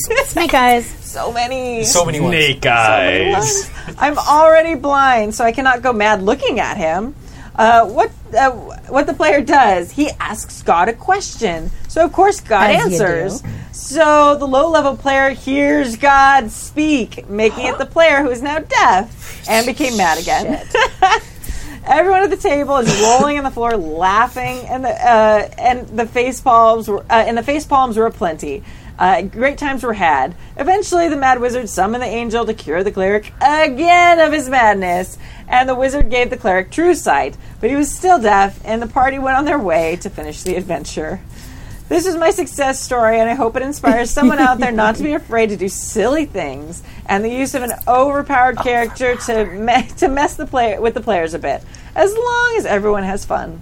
Exactly. Absolutely. Yeah. If everybody at the table smiles and having a great time, Yeah. what the hell Yeah. ever, man. Absolutely. We just did. Yep. Greetings from the Netherlands. The Gaz, Netherlands.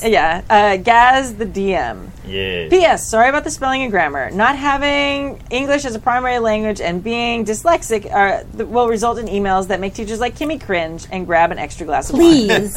It's okay. English is not my primary language. Yeah. I not speak the Hollandish. I've got 5 kids in my class who don't speak English. Reading this was a cinch. Yeah. No problem.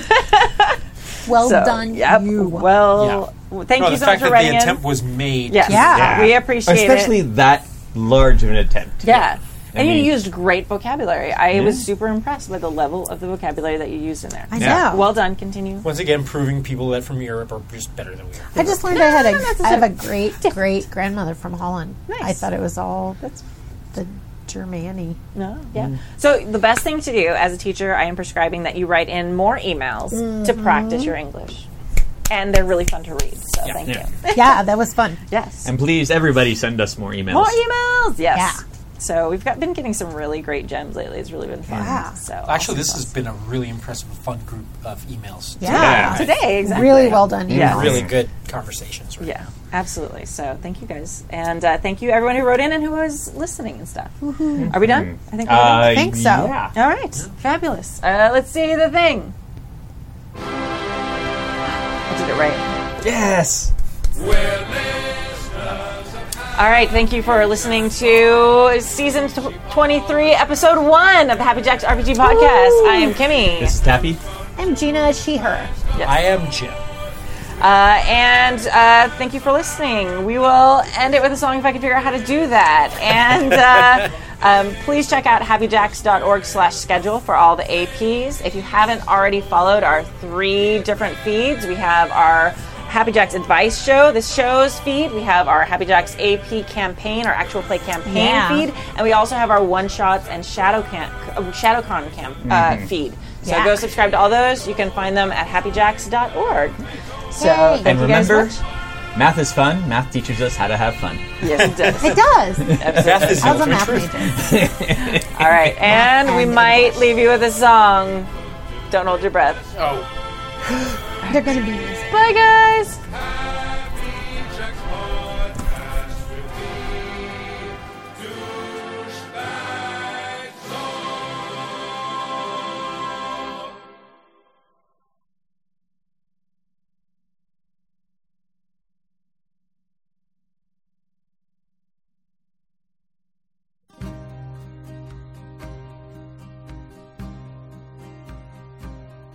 Kind friends and companions, come join me in rhyme. Come lift up your voices in chorus with mine. Let us drink and be merry, all grief to refrain. For we may and might never all meet here again. So here's a health to the company and one to my love. Let us drink and be merry with blessings from above. Let us drink and be merry, all grief to refrain. For we may and might never all meet here again. Here's a health to the sailor lad whom I love so well. His style and his splendor none can excel. He's a smile like no other when he lays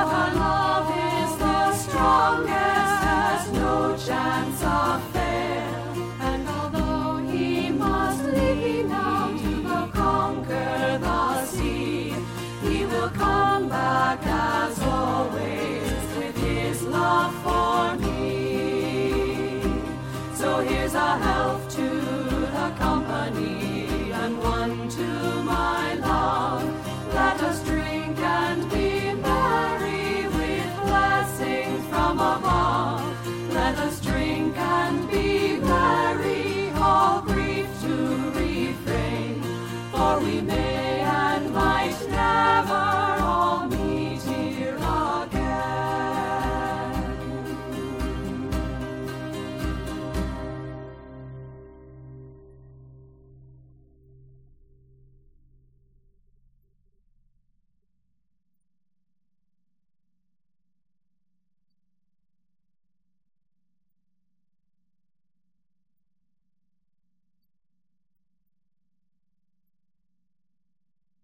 The preceding program has been a presentation of the Angry Folk Media Empire.